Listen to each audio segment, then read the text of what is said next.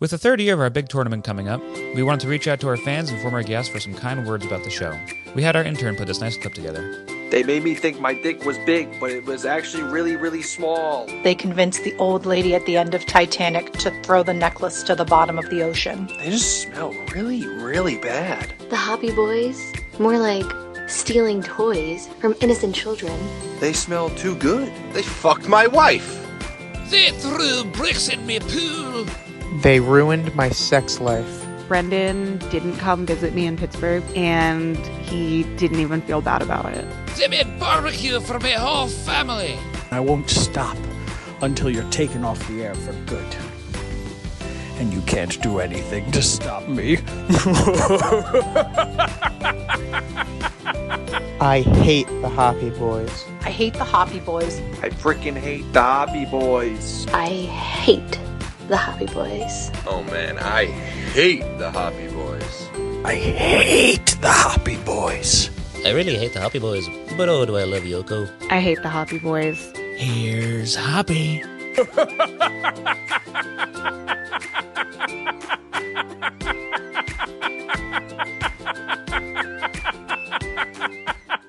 Listen to our third annual Malt Madness tournament all month long with new episodes released every Thursday for all of March. Your good pal Matty Fresh will be in the best two episodes. Previously on Lonely Boys. The two of you here together, please tell me there's an explanation that doesn't involve the apocalypse. We come in peace, and with a purpose. Something's going on in Lily's medication. I need your mind game mastery to figure out... Oh, mastery. I want to do something else I do. To figure out what. Who are you? House? Love that show. I'm sure Dr. Vanderwoodson knows what he's doing. It's not Vanderwoodson, it's a psychiatrist. I have an address. I think it's lupus. It's weird, right? Lily does not seem like she's in therapy. And you so should be. But as much as I admire the attempt to lure me back with subversive sleuthing, and appreciative as I am for your help with Columbia, the answer is no. And it's never lupus, Chuck. You would know that if you ever watched the show.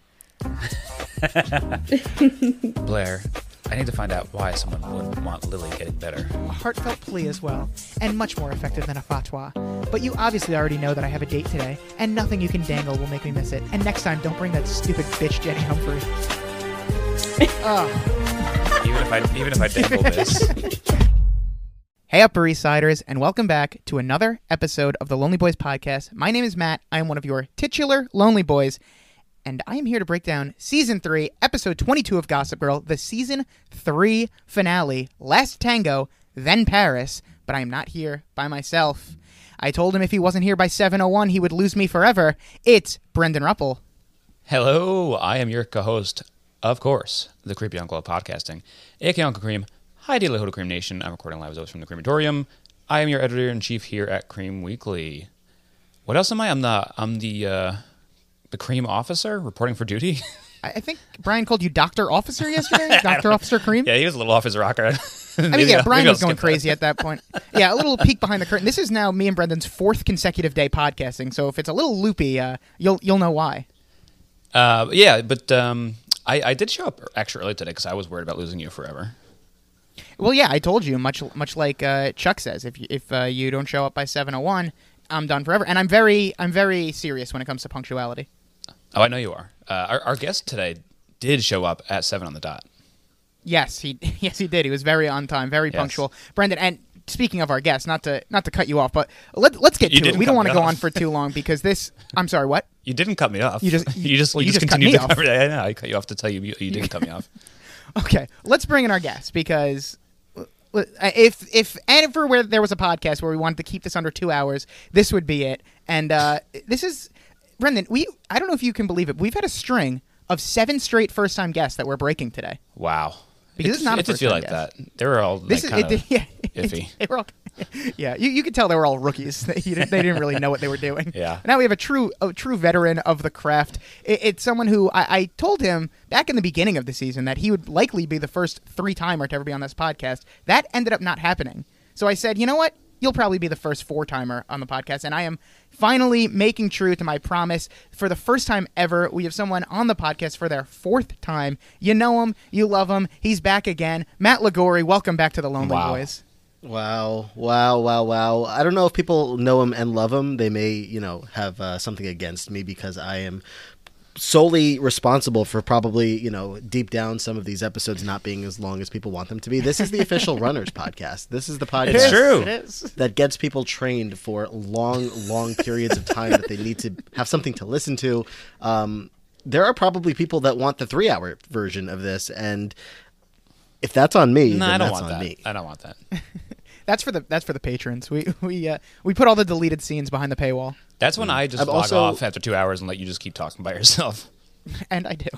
I'm also required to just jump in with, you were talking about 4 days in a row. Okay, rookies. I know. I think that was, All I knew you right. were going to say Check some out my shit about that. 2020 recording schedule. I have a graphic of it somewhere on the internet. You can check that out. But I'm happy for you guys. How many people have clicked on that? That graphic, I don't know.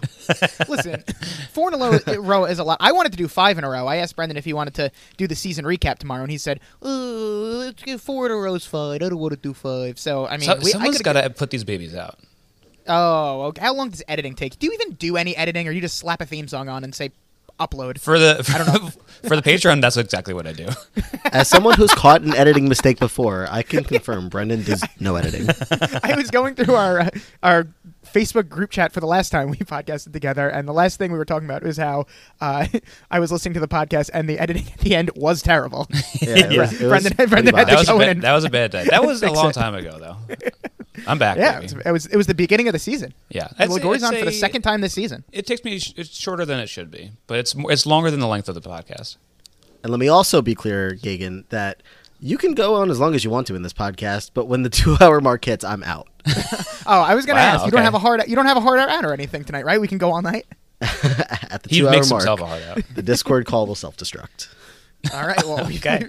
we've got a lot to get through. This is a jam-packed episode.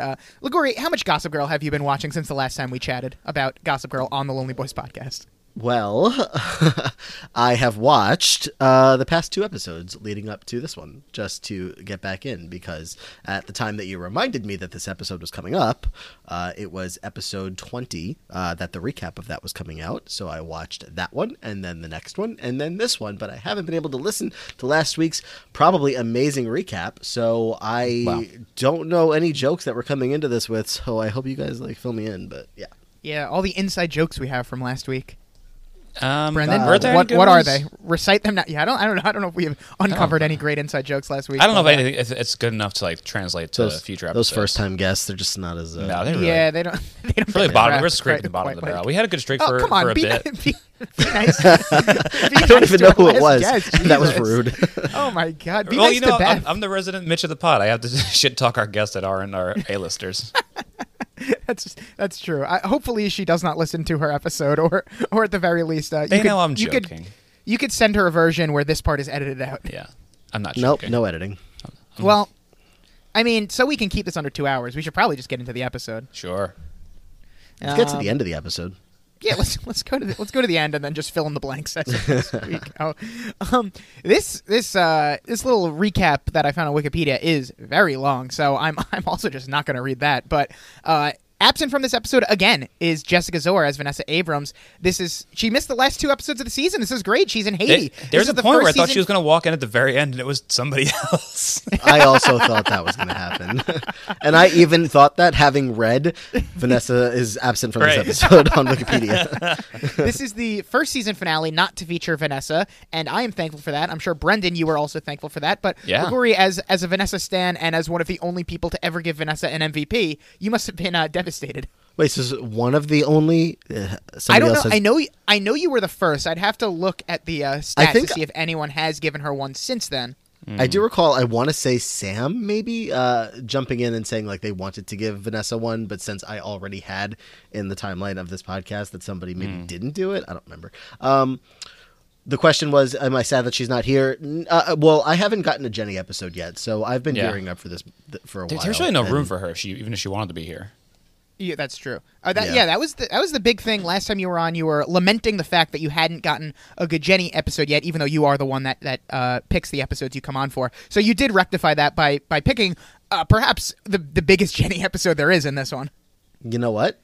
That's what we're doing. I also don't know if I had gotten an Eric. I don't know if Eric had been in episodes that I had been on for. So even if that he had, very happy to see him again here. So absolutely. Need my fill of Jenny and Eric. Absolutely. Couldn't agree more. Brendan, it is your time to shine. Oh, Famously, you were doing so well, and you just needed to get one of the last 3 episodes to get to clinch over 500. Then you missed the title 2 weeks ago. You missed it again last week. This is your time. Can you finish over 500, or will this be a colossal collapse on your part? The episode title is Last Tango, Then Paris. Do you know what this is referencing? You know, I haven't slept very well this week. And I think this is why, because I know this will be a classic, a triple C is a classic colossal collapse. Man, you couldn't write a better ending to this season. People are on bated breath wondering what you're going to say. So Last Tango, I'm going to leave that part as is. They go to Paris next episode. Mm-hmm. Sure. I'm guessing I'm going to say change the place out with Spain, Last Tango, then Spain, because there's tangoing there maybe happening. All right. So the title is referencing the 1972 film Last Tango. You were right to keep that the same.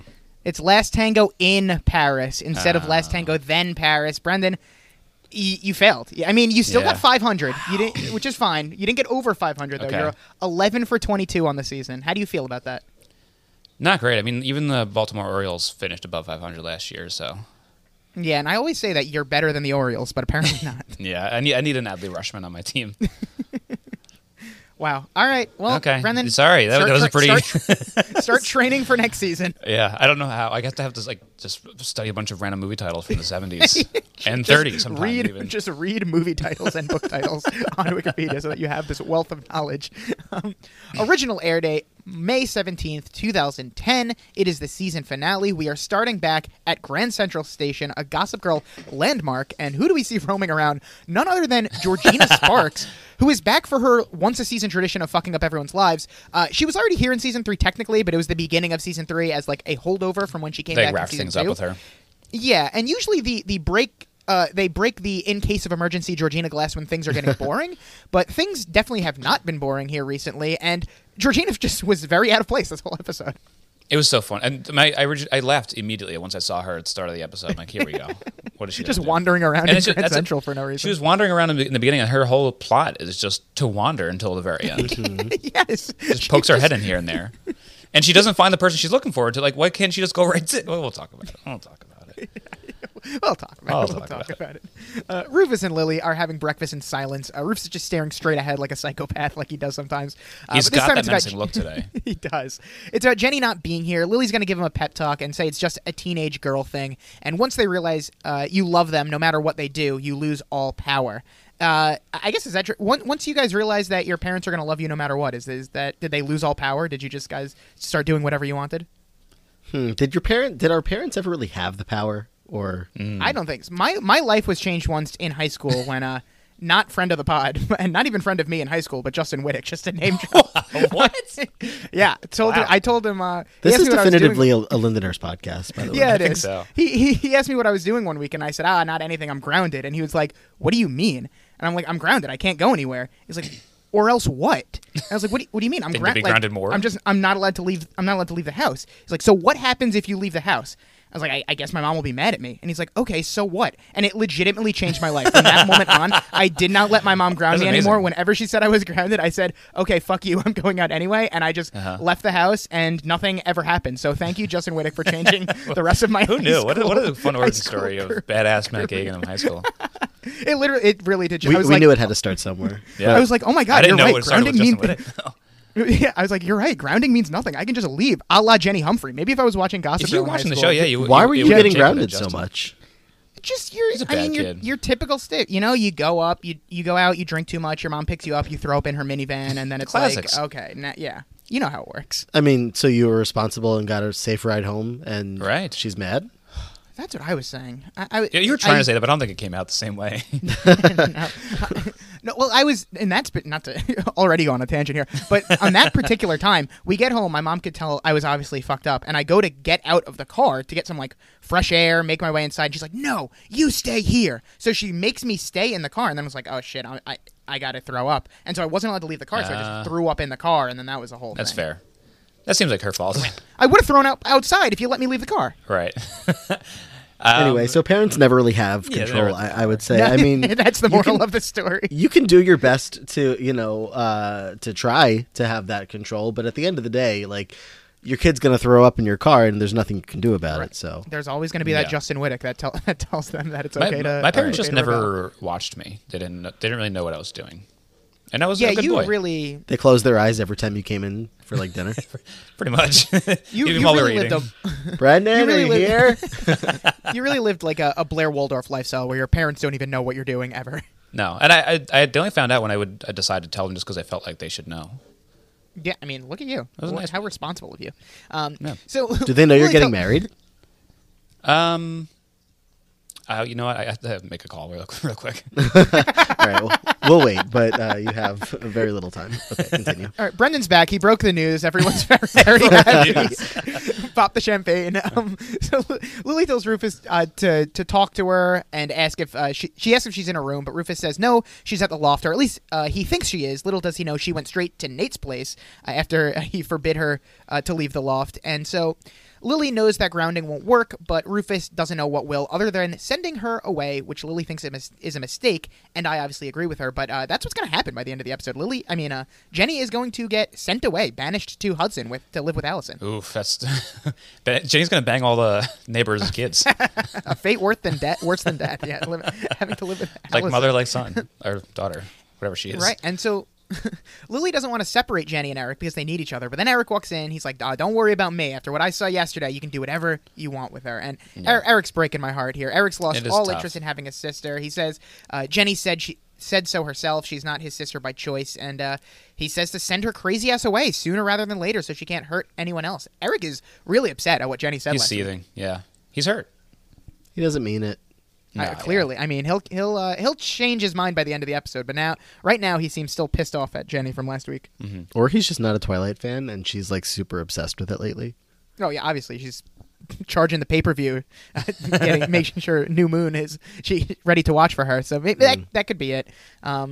Speaking of Jenny, she wakes up in Nate's room, in Nate's bed, in Nate's shirt, presumably another one of Serena's favorites. Yeah. And she's just kind of been staring at him while he sleeps, patiently waiting for him to wake up. And he finally does, and he's like, "Oh shit, Jenny, you're still here."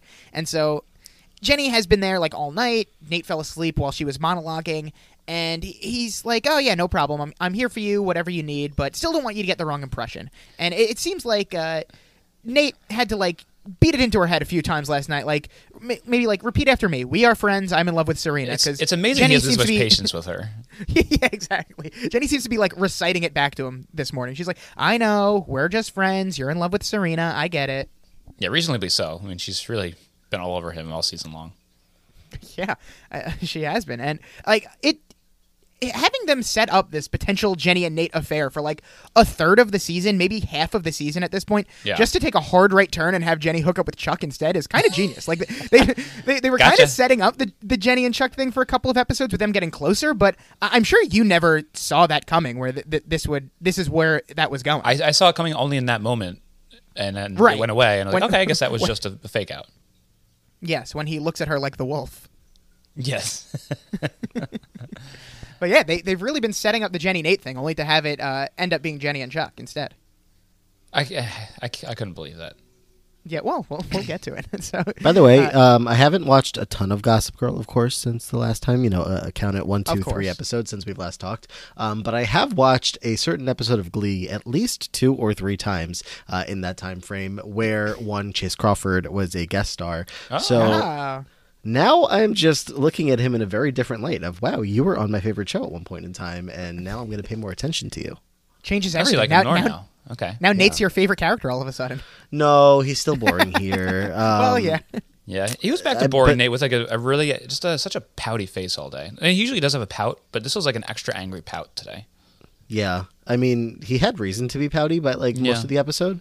But yeah, he just always looks like he just doesn't have time for anyone in his life. Well, Just angry.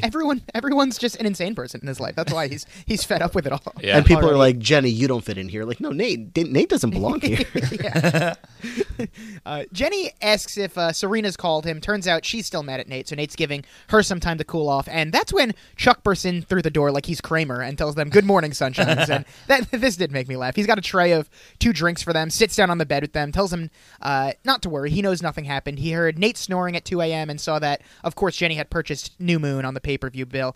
Great choice from Jenny here, getting into the Twilight Saga. I've never seen them. better films. There's certainly better films, and I've only seen actually the first 2 Twilights. Now, Brendan, this is the second day in a row we're talking about the Twilight films. I wasn't there for this. This is when I was preparing drinks for you. You were Oh talking to yeah, Brian you didn't about get in. it. Yeah, you didn't get in on that conversation. That No. was our vamping conversation. Yeah, cutting that shit out. Oh come on, it was really good. All right, I'll see. You know what? Cut No this edits. out too. Actually, No. anytime we mention Twilight, just cut it out. Okay, new rule. Chuck says that he was hoping he would catch the 2 of them in the midst of something more than a heart-to-heart. So Chuck is basically telling them like he wanted to walk in on them fucking. Is that what Pretty he's much. I saying? mean, yeah, Which is it's on fair. brand. Yeah, very very fair. I guess that's what he wanted. He wanted to walk in on them. I always want to walk in. in on people doing that, but I don't want to stay. I just want to walk in and be like, "Ha, gotcha," and see like a hump or 2, and then get out of there. Got you. Hump or 2. Take your One boy lives up to his name. take your quick pick, send it into Gossip Girl. That's all you want. Yeah.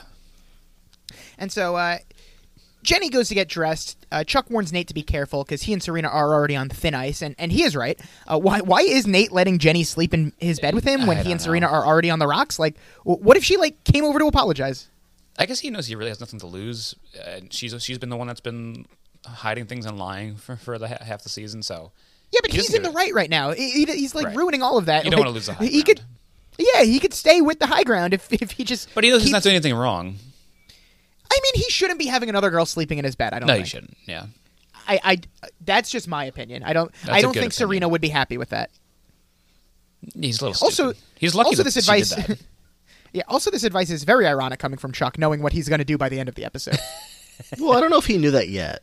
Well, no, he doesn't know it yet. He but knew. Just knowing what's going to come. He might have had now. a feeling deep down that he is saying that he wishes he walked in on like a sexual act So he that could Jenny jump was in. a part of. So instead, he creates one himself. Right. Yes. He said, if Nate can't be trusted to do this, then I'm going to have to take matters into my own. Someone's got to do it. Right. So Nate asks what what does he know about relationships, but Chuck knows an awful lot about how to ruin a relationship at the very least, so Nate should probably listen to him. And Chuck says he's about to go save his relationship and suggests that Nate do the same. So they're off to try and save their respective relationships, and in the meantime, Dorota's back, and she can't reach the table with the tea because of how pregnant she is. And Cyrus is here, Eleanor is here. They say as soon as Dorota has the baby, they're heading straight back to Paris, and they want to know if Blair's coming with them, but Blair has no plans beyond a second date with Cameron this afternoon and staying as far away as possible from the Empire State Building. So I guess things went well with Cameron if she's having a second date with him. I guess so. I mean, he gets about as much screen time this episode as he does last time. Just Yeah. like a scene. It's surprising he gets a second date because I'm sure he just talked about rugby all night and how it's like a real sport. It's a real sport, all right. The thing you have to know about rugby is that it's a real sport, first and foremost. I can't believe that Chuck still thinks that he has any power in this situation. What do you mean by It's so insane by that he that? thinks that he should be able to have this ultimatum. And it works. It does work. It makes me mad at Blair a little bit. Mm-hmm. Well, listen, the heart wants what the heart wants. She can't fight the signs. She keeps seeing the Empire State Building in New York City. It How is the can you tallest blame her? building. Yeah. She keeps seeing it. It's hard to miss it. Yeah. I know. It's like the most obvious thing there. Of course she's going to see it. Well, Blair, it seems like she's trying to get Chuck off her mind. She doesn't want to go meet him at 7. And so Dorota definitely knows what's going on because she tells everyone that Blair loves the Empire State Building, even though she doesn't want to, and she should just admit it and make all of our lives easier. So That was funny. she is right. Blair clearly is still in love with Chuck, despite everything that happened. So Blair, and then it's also funny when Blair just snaps at Dorota and screams, "Blair loves nothing except shoes, clothes, and anything Harry Winston." I love when Blair snaps and starts screaming, and we're going to get a lot of Blair screaming in this episode. Oh, some yeah, funny, a lot of some screaming. like sad. How do you for guys sure. feel about the Empire State Building? So I'm glad you asked. He's waiting for that. I've been waiting for, so I'm 28 now, for an opportunity that makes sense to like go to the top, because like that just sounds like something fun. I think I must have done it when I was like, elementary, middle school or something. Sure. It must have happened on a field trip at one point or another, but like it's just the kind of thing, like I've been living in New York my whole life. The city's right there. Why have I not had an adult memory at the top of the Empire State Building? I don't either. I think we should all go together. Why would like that's a thing, like when you're flying in from like Toledo, you're like, oh, what do we do? We do the Empire State Building. But for New Yorkers like us, when we're bustling about the city all the time, it's not going to be something that we make a special stop for. I mean, but Ted but it should have been like one of the stops that we made when we were like 21 and just wandering around the city, because we were free from being grounded by our parents at that point, and could just do whatever we wanted to do. So we end up in the city, or maybe I should say like 1920, you can't get into like the bars yet or anything, or you shouldn't be in the bars right. yet. And you're like, let's make a day of, let's go to the Empire State Building. It didn't happen at that age. It hasn't happened, and I don't know, maybe before I'm 30, before we're 30. All right. I mean, okay. The clock is ticking, but we've got like time. That idea. I haven't done a lot of touristy things, maybe because of what Gagan's saying. Exactly, I haven't done the Statue of Liberty either, but I also don't really want to because she scares the shit out of me. So maybe I'll skip that one. I've done the Statue of Liberty. That was a little bit more difficult because you have to take the little boat there, I guess. Yeah. I remember the boat. I don't know that I've ever been to the top of the Empire State Building. Nor do I really care to, but if we are going to make it, maybe we could record a podcast live from the top of the Empire State Building for next season. Maybe we could do that, but I'm not against it. It's just not something that I feel that I need to do. Yeah, it's just something that I always am like, wow, that's not something I've actually done. But yeah, like you said, it's because we're here. We don't, if I was visiting New York City, I'd be like, oh, maybe I'd try it. I don't know. Unless someone wants to do an affair to remember with me or whatever they keep referencing about this, whatever Chuck's doing. If someone wants to ultimatum me, I'm sure I'll show up. Yeah, we're always going to the city for a specific event, too, when we're going there. Like, we already have something planned. We don't just show up and like, what do I do today? Right, yeah. So Blair's going to go help Dorota with the milk. She tells her that since she's taken such an interest in her and Chuck, she's going to call Dorota into service. She's going to tell Dorota that she's going to have to chaperone her date to make sure she doesn't just like start straying towards the Empire State Building, I guess. I feel like Cameron should have questions like, why is your maid chaperoning us today? But it's so funny that she's there, this humongous pregnant woman.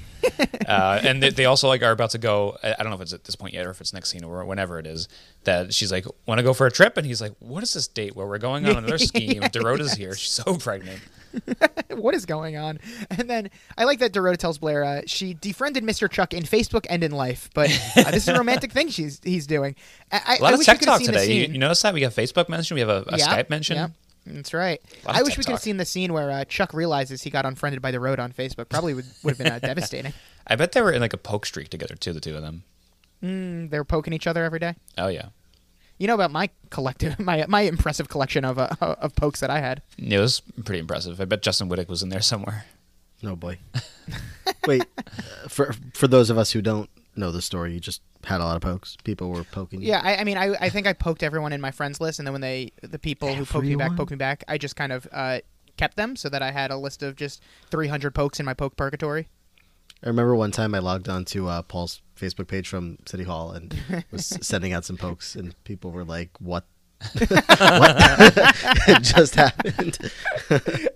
I would have been terrified. I don't know. It was like 10 years ago. I would delete my Facebook right away. Yeah. At the Empire Hotel, Georgina walks in, and I guess Georgina... I don't know. Georgina's just like a red herring until the final 2 minutes of the episode, I guess. She has nothing to do with anything, but here she is. Chuck clearly did not invite her because he seems very confused. He's like, is that you?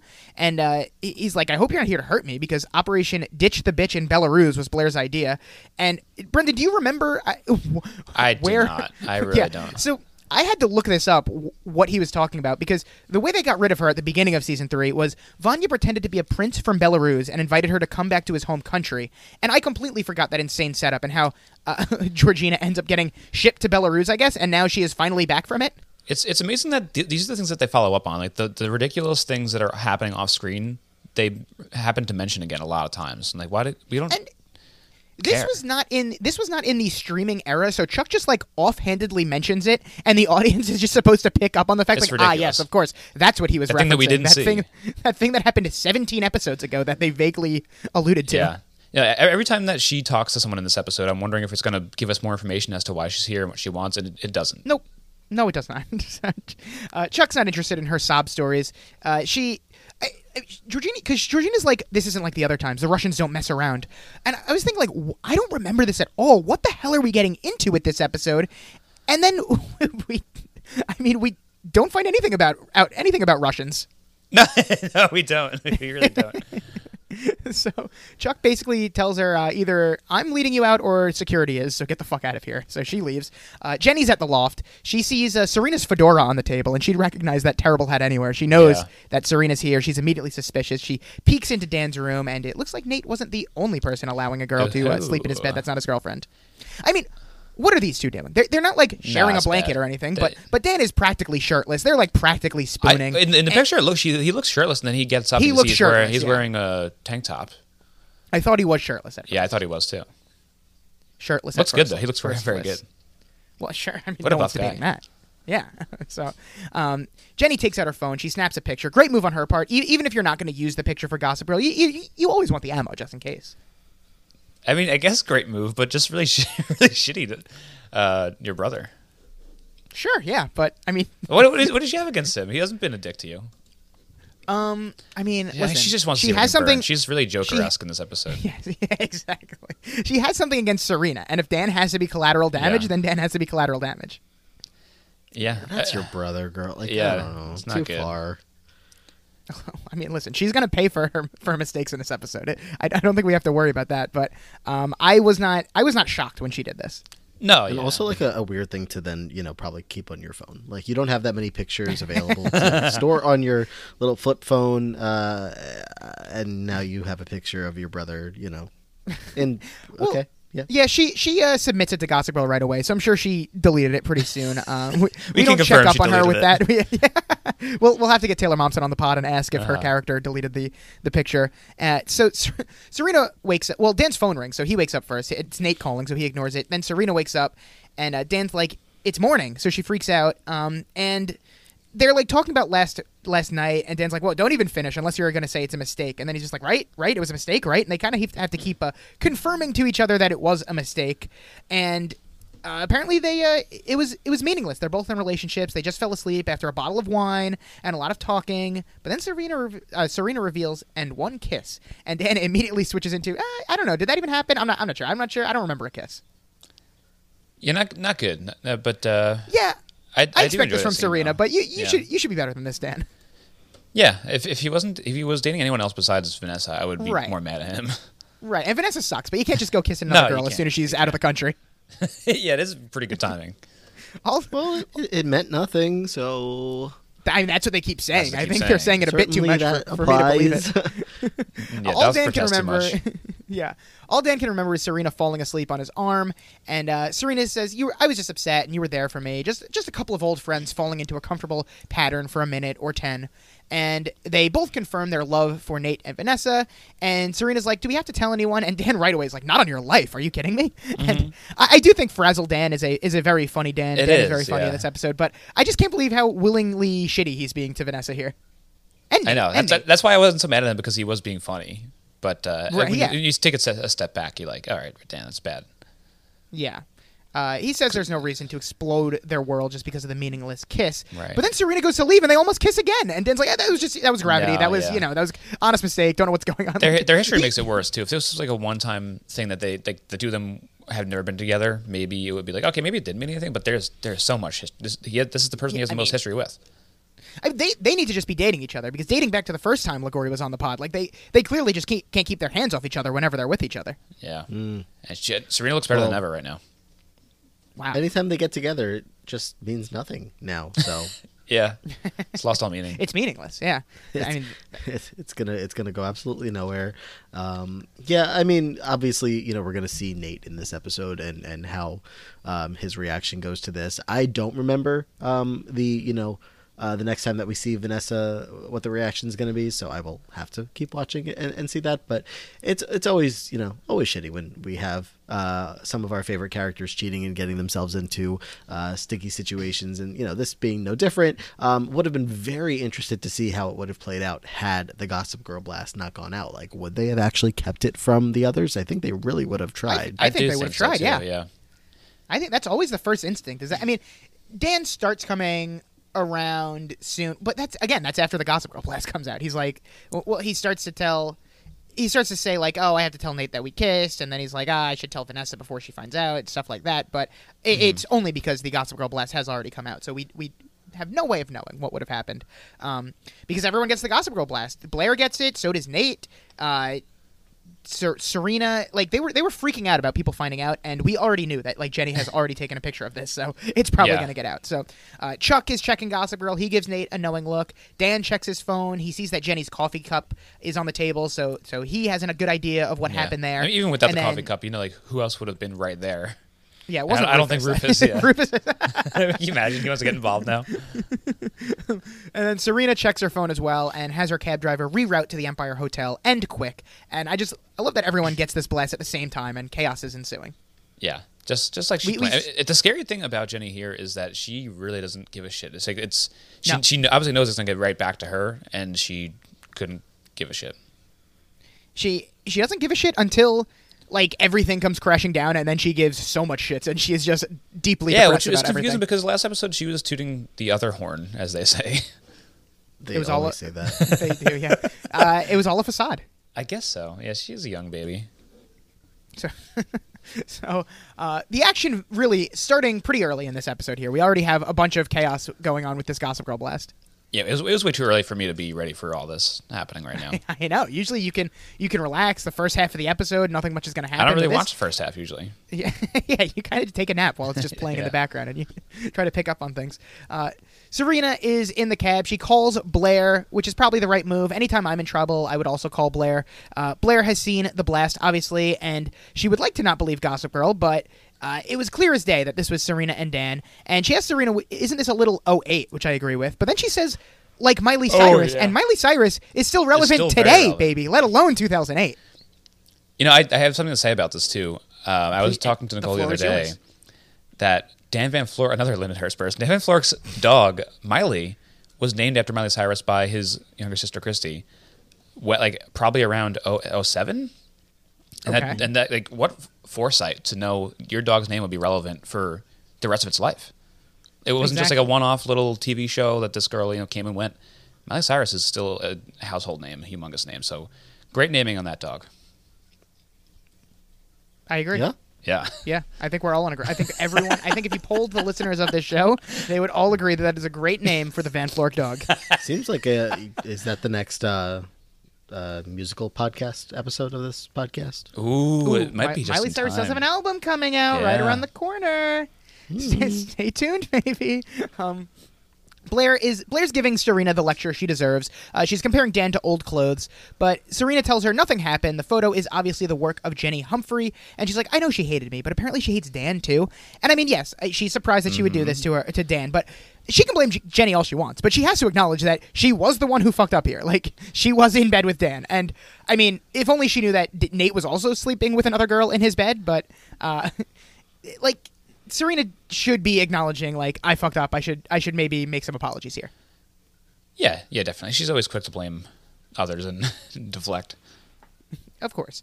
That's the Serena specialty. And she wishes that Jenny would just stay in Brooklyn. And Blair's like, oh, Brooklyn? That's where that bitch is? So Blair's going to make a beeline to Brooklyn. She sees the Empire State Building on, like, the newspaper, and she's like, we got to get off the island anyway. So she's like, she's like, Cameron, you want to make a detour? And Cameron, another big come-with guy in this episode, apparently. Yeah, he's very, understand. I don't know where he ends up by the end of the episode. Do we even find out where he leaves to? Like, she sends him. Just drops him off. She decides mid-date that she wants to meet Chuck at the Empire State Building, and then just sends him in a cab. You just go on your way. Yeah. Okay, I'll see you later. I hope Cameron didn't have any big plans for this date, because they really got derailed. I think this is what he comes to expect from Blair dates. Yeah, just let her lead the way. She'll have stuff to do. She'll run her errands, and he might be having fun. And maybe we don't really hear much from him. No. How could you not have fun hanging out with Dorota and Blair? Yeah, I mean, he came back for round 2, so. A day. He did, yeah. So Dan answers Serena's call. They confirm they're still on the same page. He says he doesn't want to jeopardize his friendship with Nate or his relationship with Vanessa any more than Serena wants to jeopardize her relationship with Nate or her friendship with Vanessa. And then he stops himself and he's like, "Wait, are you friends with Vanessa?" Which was funny. Joke of the episode, Brendan, or no? We've got some funnier stuff coming up. No, we got something funnier, but that it was I did like that. It was a pretty funny episode. I like whenever they say what we're thinking. Yeah, exactly. So Serena's friendly enough with her that she doesn't want her to get upset over a meaningless kiss, which she says again, and asks Dan to confirm again that the kiss was meaningless. And again, protesting way too much here. Rufus is home, wants to talk to Dan. He asks Dan if that was his Lincoln Hawk t-shirt that Serena was wearing. He's like, yeah, I only glanced at Gossip Girl over Eric's shoulder, but I'd recognize my band t-shirt anywhere. He doesn't have much to say on the topic of what the content he doesn't care that Dan is just. He doesn't care that Dan's just sleeping with another girl. He's like, that just means I get Vanessa for myself, baby. Ew, stop it. It's true. Hate this theory. It's the subtext of the show. You cannot blame us. It was the subtitles of my show. Well, that's the version you get. Yeah. So, maybe we're getting deeper into the reason why the Vanessa hater group is existing. You guys are all just jealous. Like, you want Rufus to yourself. Jealous? Get that. We want Rufus to ourselves. Rufus? This is some severe fan fiction here. Wow. Yeah, this part is the fan fiction. Oh my goodness. We're just reading the subtext. You're coming up with completely harebrained schemes. Okay. That's right.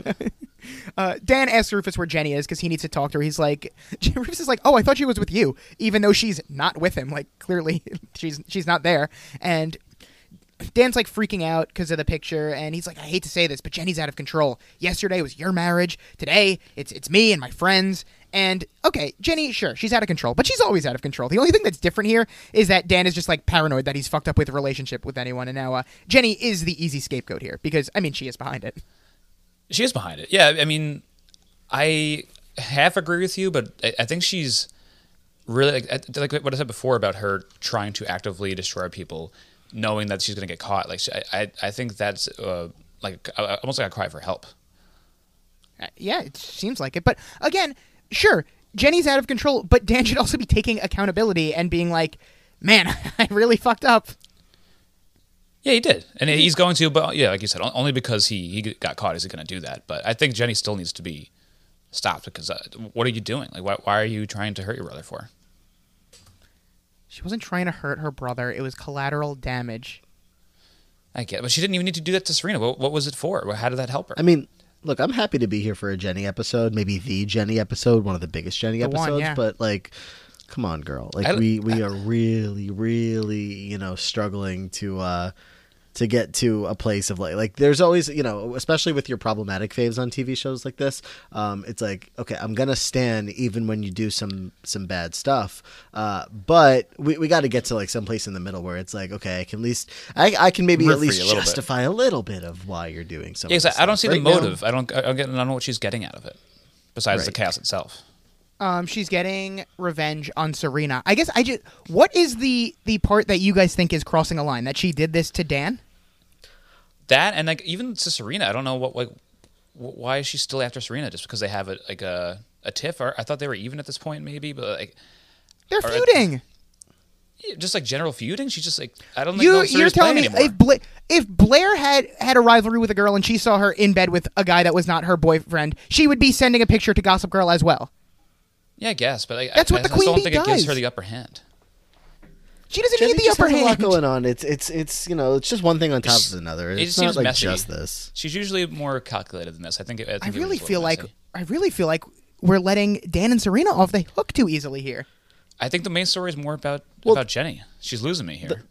The whole story for Dan and Serena here is going to play out of how, their actual relationships are going to be affected by what happened here.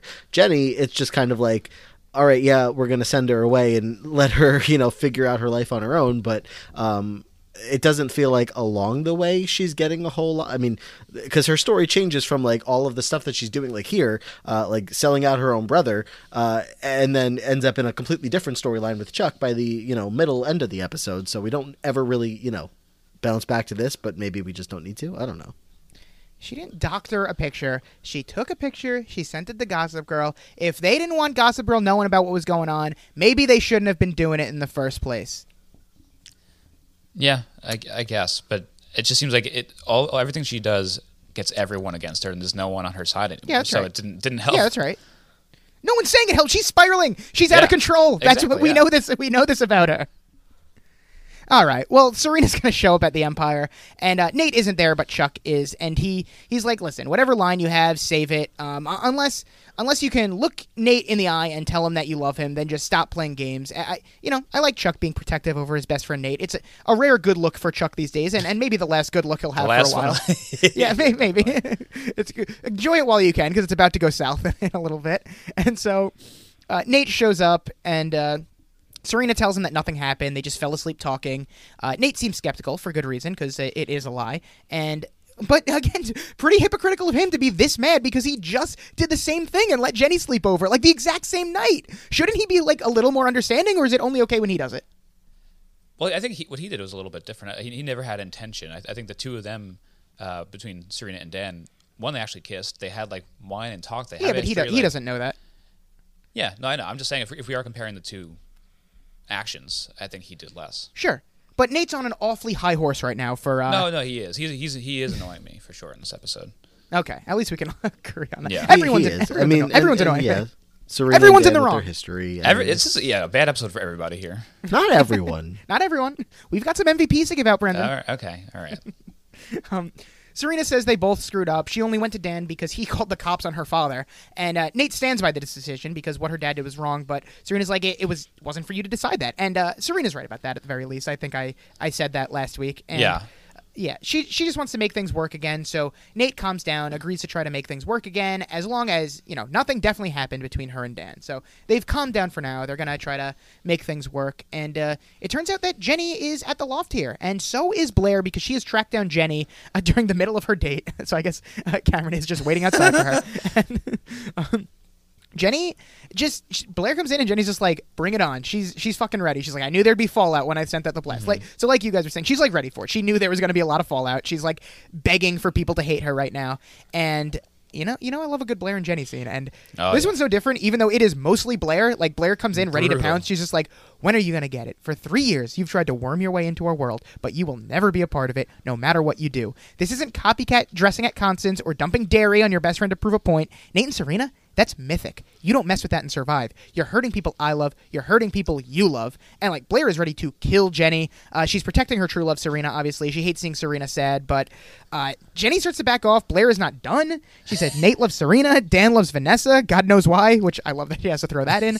And she says, and Chuck loves me. But you, Jenny, no one loves you except your daddy. Oof. And after what you pulled yesterday, who knows if that's even true anymore. Like, damn. I like it. Blair really didn't pull any punches.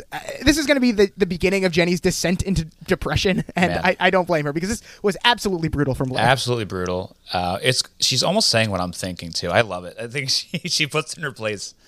And maybe goes a little bit too far, but the sentiment is all there. Yeah, you really hate it when you're two, like Matt said, like when your two favorite characters are in a scene together, but like one of them is so obviously beating down on the other. Yeah, it's tough. Really tough. That's hard. That's hard to take. Because everything Blair's mothering here. She is getting every thought out that needs to be said. She is giving you what you need Jenny to hear. But then you're like, oh, but that's Jenny. Be nice. So it's hard to get the best of both worlds. This is truly a knockout round for Blair, and it's the tragic tale of Jenny Humphrey has really begun here, and what a beautifully tragic tale it is for her in this one.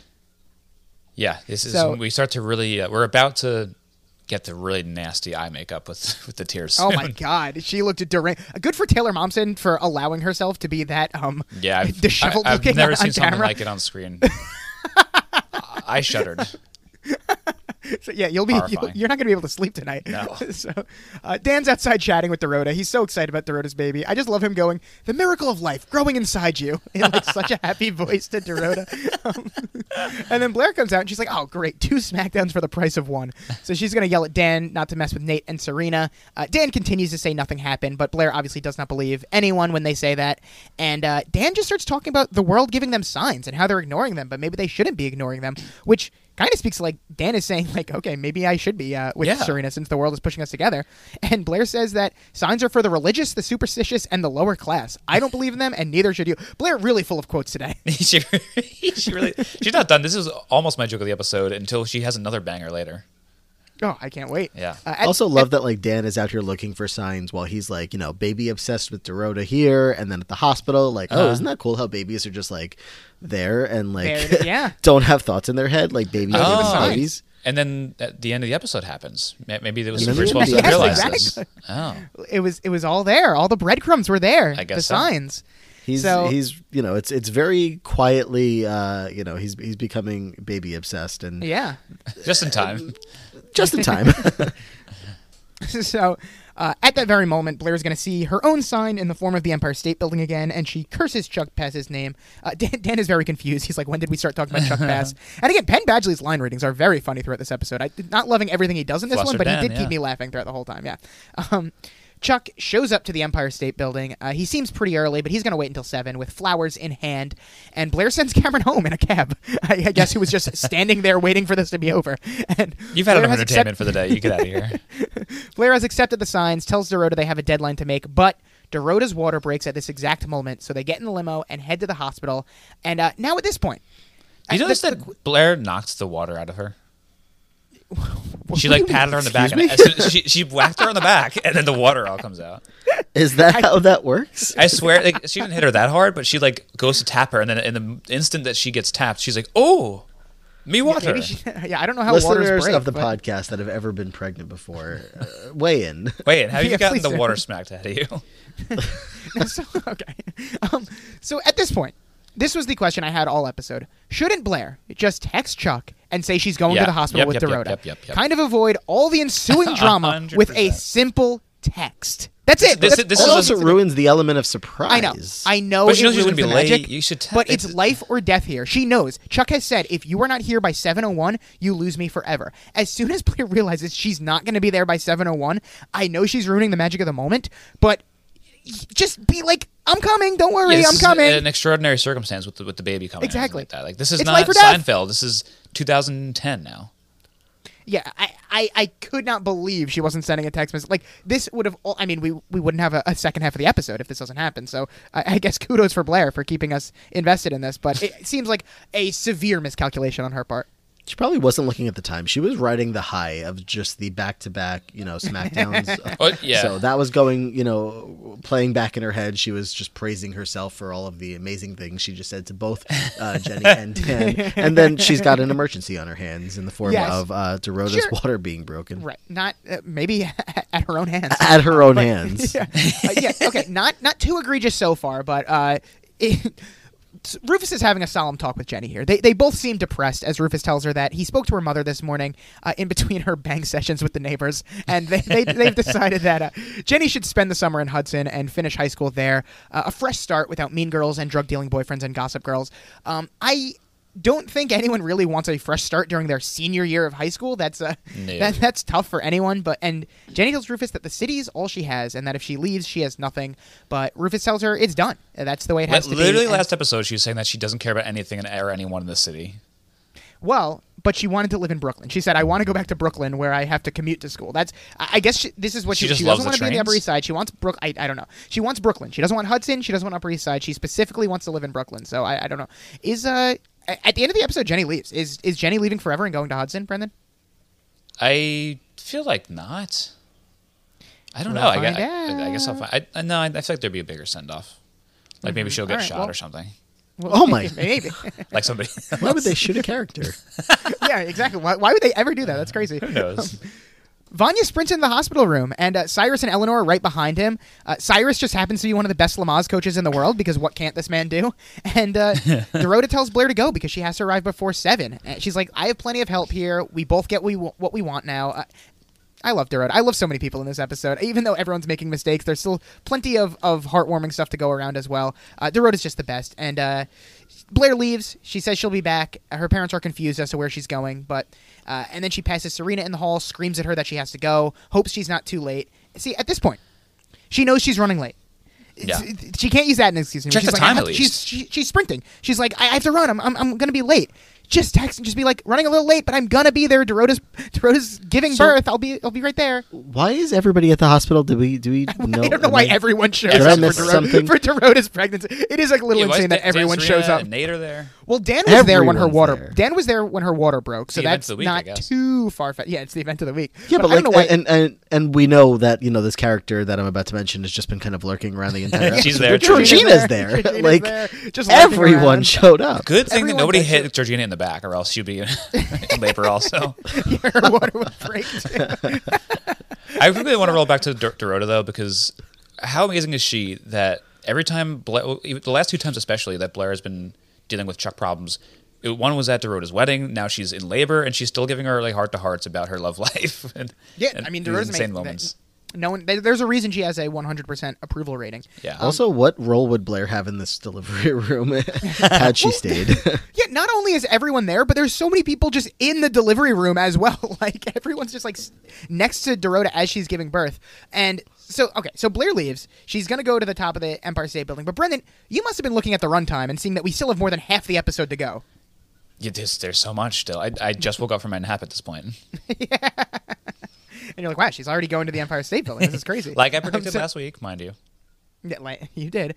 So Dan meets Serena in the hall of the hospital. He's been feeling guilty all day, but Serena, of course, has a million excuses as to why Dan shouldn't tell Nate right now. But as she's rattling them off, of course, Nate comes up behind them, and now she doesn't have to say anything because he thinks he already knows what's going on. Well, they were talking pretty loud. They were pretty loud. You got to assume in a teen drama, someone's going to be right behind you. You can't. Pretty be talking bad timing. Nate shows right up. Like it doesn't take a But what are they talking about here? Because he already knows. He saw the picture. Are they talking about the kiss now? They're not going to tell him about. Yes, I think Dan is like, I have to tell Nate about the kiss. Just the idea that there was something more. Right. Yeah, I think So Blair is about to exit the hospital, but Georgina has somehow made her way into the hospital and tells her to stop. Is the inclusion of Georgina too much in this episode? There's already so much going on. At the same time, I always appreciate a Georgina appearance, but there's no reason for her to be here. No, for the episode's sake, it's Brandon. too much. But for my enjoyment of the episode, it definitely increases it, but for the wrong reasons. Yeah, it's like usually I feel like in an episode that Georgina's in, it's like when she comes on screen, you're like, oh yes, like this is a Georgina episode. But here it's like there's so much else going on that you're like, oh my god, she's here too. Why? And she's just lurking in the. It's like they realized they were like, oh shit, we have Michelle Trachtenberg on contract for 6 episodes this season, and we only put her in 5. Quick, I mean, that could have her be. walk around in the hospital for a few scenes so she can get her paycheck. She tells Blair that she followed Eleanor and Cyrus to the hospital because she needs to talk to Blair because she's in big trouble. Georgina, pretty talented stalker, I guess. She's able to follow them here. And I don't understand. We never find out what this big trouble is that Georgina is. We just see that she's pregnant at the end. Because she's talking about Russia, but she was talking about Russians in the last mafias, yeah. I had no idea. She has to raise the baby in that surrounding. Why would she have to talk to Blair about the trouble that she's in if it's the for pregnancy? my own thoughts on the baby later, I don't think it's Dan's, so maybe somehow it relates to whatever Russian issue she's talking about. It's Blair's? Yeah. Well, I was going to ask you, Brendan, if you did think that the baby was dead, so thank you for answering. You can never already. trust Georgina at first glance. No, of course not. The first thing she says is always a lie, maybe even the second or third thing. Yeah. So. Can't trust her. Nate is lecturing Serena now. He says there's no such thing as it was only a kiss because a kiss means you have feelings. And he asks if they do have feelings. And Serena once again says that's ridiculous because she's with him and Dan's with Vanessa. She doesn't say no. She just keeps saying. She keeps saying that. She just keeps stating the facts. I'm with you and Dan's with her. So obviously that's ridiculous. And so Nate's like, oh yeah, what about Vanessa? He's on his high horse right now. He tells Dan that Vanessa probably isn't reading Gossip Girl in Haiti, but maybe he should give her a call and bring her up to speed. And Serena tells Nate not to threaten Dan, and Dan says he can stand up for himself. But Serena's like, oh really? Because you're being awfully quiet right now. I don't know why Serena's lashing out at Dan right now. I don't know. Dan should be the one person she's like not like they're in this together. Yeah. Nate's like, because he knows I'm right, and he storms off, and then Vanya comes outside to relieve some of the tension, and announce that the baby is coming. You hate to see these buddies fight like this. I know, but luckily it's a very easy resolve. Like, no matter what happens, at the end of the episode, they're just like, all right, so you want to apologize and be bros again? Pretty much. Even though I think Dan invites Nate to apologize, but I feel like Nate doesn't really do anything wrong. Well, he says, he sends a text to Vanessa, I guess, before Dan gets a chance. Yeah. He's like, Which you Dan want to apologize understands. first, or should I? Yeah. So Dorota is pushing. And for someone who's seen a number of clients give birth, so Cyrus does seem pretty grossed out here. But Dorota keeps pushing. Cyrus is just screaming, "Not enough! Not enough!" Is there a doctor in there with them, or are they just having to do this on their own for some reason? And saw that he hasn't. It's a DIY. Yeah, it's a do-it-yourself pregnancy. I've never seen this before. Cyrus and Eleanor are the ones coaching her through her birth instead of a doctor. Brendan, you haven't seen Glee, right? I've seen a good chunk of it, actually. I think the first couple seasons, but I think when it was running, so I don't remember very well.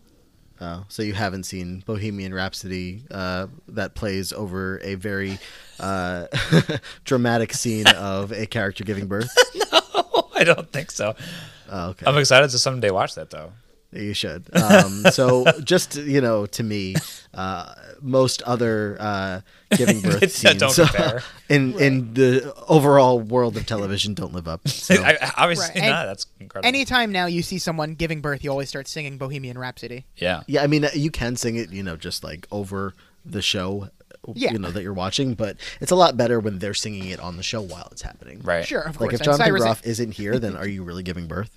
Right, and Cyrus and Eleanor should have probably just started singing Bohemian Rhapsody. Probably. That would have been the musical episode that Brendan was hoping for. And so Blair arrives to the Empire State Building as a classic song, "Don't Think Twice, It's All Right," is playing, and Nate. We're kind of getting like a montage of everything happening here. Nate is sending Vanessa the Gossip Girl blast. DeRosa's giving birth to a girl. This really seems like an end of episode wrap-up montage, but we're only halfway done. It really is as if this was supposed to be 2 episodes, but they like condensed everything into one. I wonder if there's like anything to that. I wonder too. I mean, even last episode felt like it could have been the season finale too, and they realized they had one more on contract, and they're like, "We have a lot to set up for next season." They totally just hit the reset button before the next season started. Oh yeah, but this really does feel like the end of the episode, and like the Jenny and Chuck kiss would be like the cliffhanger that ends the episode. Yeah, but there's still half an episode to go. Yeah, this would have been a great 2-parter. This would have been a great, dare I say, movie. Gossip Girl movie. Turn the finale into like some big. I mean, I don't think they would have or should have, but they could have gotten the story of what happens in this episode could have been totally 2 hours. Yeah, because I think it felt extra crazy for that reason. Right, and you could have counted this as one of your 10 movies that you're contractually obligated to watch this year. That is true. I'm up to 3.5, so this would have been That's 4 if we count that. Is this like a New Year's resolution of yours? No, just a promise that I made because I don't watch a lot of movies, and I just made a promise that I'd watch at least 10. And it's hard. Do I include Gagan? Do I include High School Musical in those? So that's why I have the half there. But I want to read 12 books this year, and I haven't started any yet. So you're already behind pace. Yeah, definitely. Well, you could do 1 a month for the rest of the year. You just have to double up. I don't see why not. We'll see how it goes. I'll update you guys next episode. All right. So Jenny shows up to Nate's suite, and Nate isn't there, but Chuck is, and he is drinking, and he tells Jenny that he did the most romantic thing he could think of, and it didn't work. Also for Chuck, as soon as Blair, they're both at fault here. As soon as Blair sees that Chuck isn't there anymore, why doesn't she immediately call him then? Just be like, "Hi, where are you? Like, I'm sorry I'm late." There were so many ways to avoid this outcome. And then for Chuck, I don't know. I don't know how long he was waiting there, but maybe wait like 5 more minutes. Maybe call Blair and be like, "You sure you don't want to come?" Instead of just being like, 7:01, that's it. She doesn't love me. She hates me. I want to kill myself. I'm going to get drunk. Oh, Jenny's here. There were so many ways. They're so dramatic. I'm still mad at the ultimatum in the first place. It's so insane. Yeah. He does not deserve to be forgiven yet at all. I don't know why he thinks he does. He does not deserve to hold the cards here. Right. So Jenny goes to leave because Nate's not here, but she realizes she has nowhere to go. So Chuck invites her to stay. And Liguori, you've obviously seen this before, but Brendan, did you think that something was going to happen between them at this point? I'll say at the point where the two of them are alone and he turns on the light like a weirdo because it's dark in there, and he's just sitting next to the lamp, and she thinks no one's there, and he turns on the light and he's underneath it. That's when I knew they were gonna fuck. As soon as the light turns on and Chuck's there, oh, all right. It was just too sexual in that room, and he was, Chuck is who he is. And you feel the vibe of these two characters, that it's just a very they're both broken and sad, and what do people that are broken and sad do? But they fuck. It was a sad. I mean, we didn't see the coitus, obviously. You guys didn't. I did, but right. some of the saddest pre and post coitus scenes I've ever seen in my entire life, and they were just whispering so like, and Chuck's whispering more like scarcely than usual. He was barely even speaking. Like it was so bizarre. And not to cut ahead and jump on Gagan's plot, description that is to come, but the fact that this is obviously something that will mean more to Jenny than it ever does to Chuck. So to like know that in context, like as you're watching it, I guess back or whatever, that she maybe just doesn't know what to do or how to go about this, or if she's definitely going to do this. But all she knows is she's sad and she wants to find something that makes her not feel sad, and that's where we get it makes it. She is looking for happiness anywhere, and she is not finding it. It's just really, it breaks your heart. You hear like it feels like she says, all right, I guess let's go do this. And then afterwards, it's an even worse feeling by Which her. is technically consent, I guess. But not the ideal. Very reluctant consent. Yeah, so Chuck tells her he doesn't play video games, so if she wants to hang with him, then she has to do what he does, and gives her some alcohol. And Jenny's also trying to forget some things, so she's down to get drunk. She's trying to forget how happy she thought when she made it in this world. And so Chuck tells her that the world she's looking for only exists from the outside, and the only reason he's able to survive in it is because he always knew it was empty. I think there must be something to that, which is why, like, this is hitting Jenny so hard. Like, Jenny and Blair were similar in that they're both able to, like, be the queen bee, I guess. But I guess Jenny always thought that, like, happiness would eventually come from it, whereas Blair knows, like, no, this is it. Like, I find my happiness because I am the queen bee. And Jenny's like, if I become the queen bee, I will someday be happy. And then when it never came, like, now she's just crashing. Totally. Yeah. So, just a couple of deeply depressed people talking to each other right now. Like, they both need therapy instead of what they end up doing, which is... Chuck stares at her like the wolf, as a commenter once said, and they do it. They kiss. Brendan, first reaction to this. It's a big moment. I get why both of them do it. They're both sad. Chuck's drunk. They've been spending a lot of time together recently. Yeah. But bad for both of them for many reasons, obviously. Yeah, but bad for many reasons. I think I'm taken out of it a little bit just because it is so gross, and it's Chuck. It's little Jenny.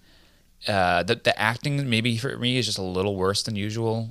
It was too melodramatic for me. And maybe part of it, me feeling that way, was just because I didn't like what was happening on screen. I don't know. Obviously not a fan, but for all the things I put in the pot there. Liguori, are you shipping Chuck and Jenny? Come on. You know me. I love to confirm. Hard yes. I know the answer, but I love to confirm. I love to confirm. Let's be serious. All right. Okay.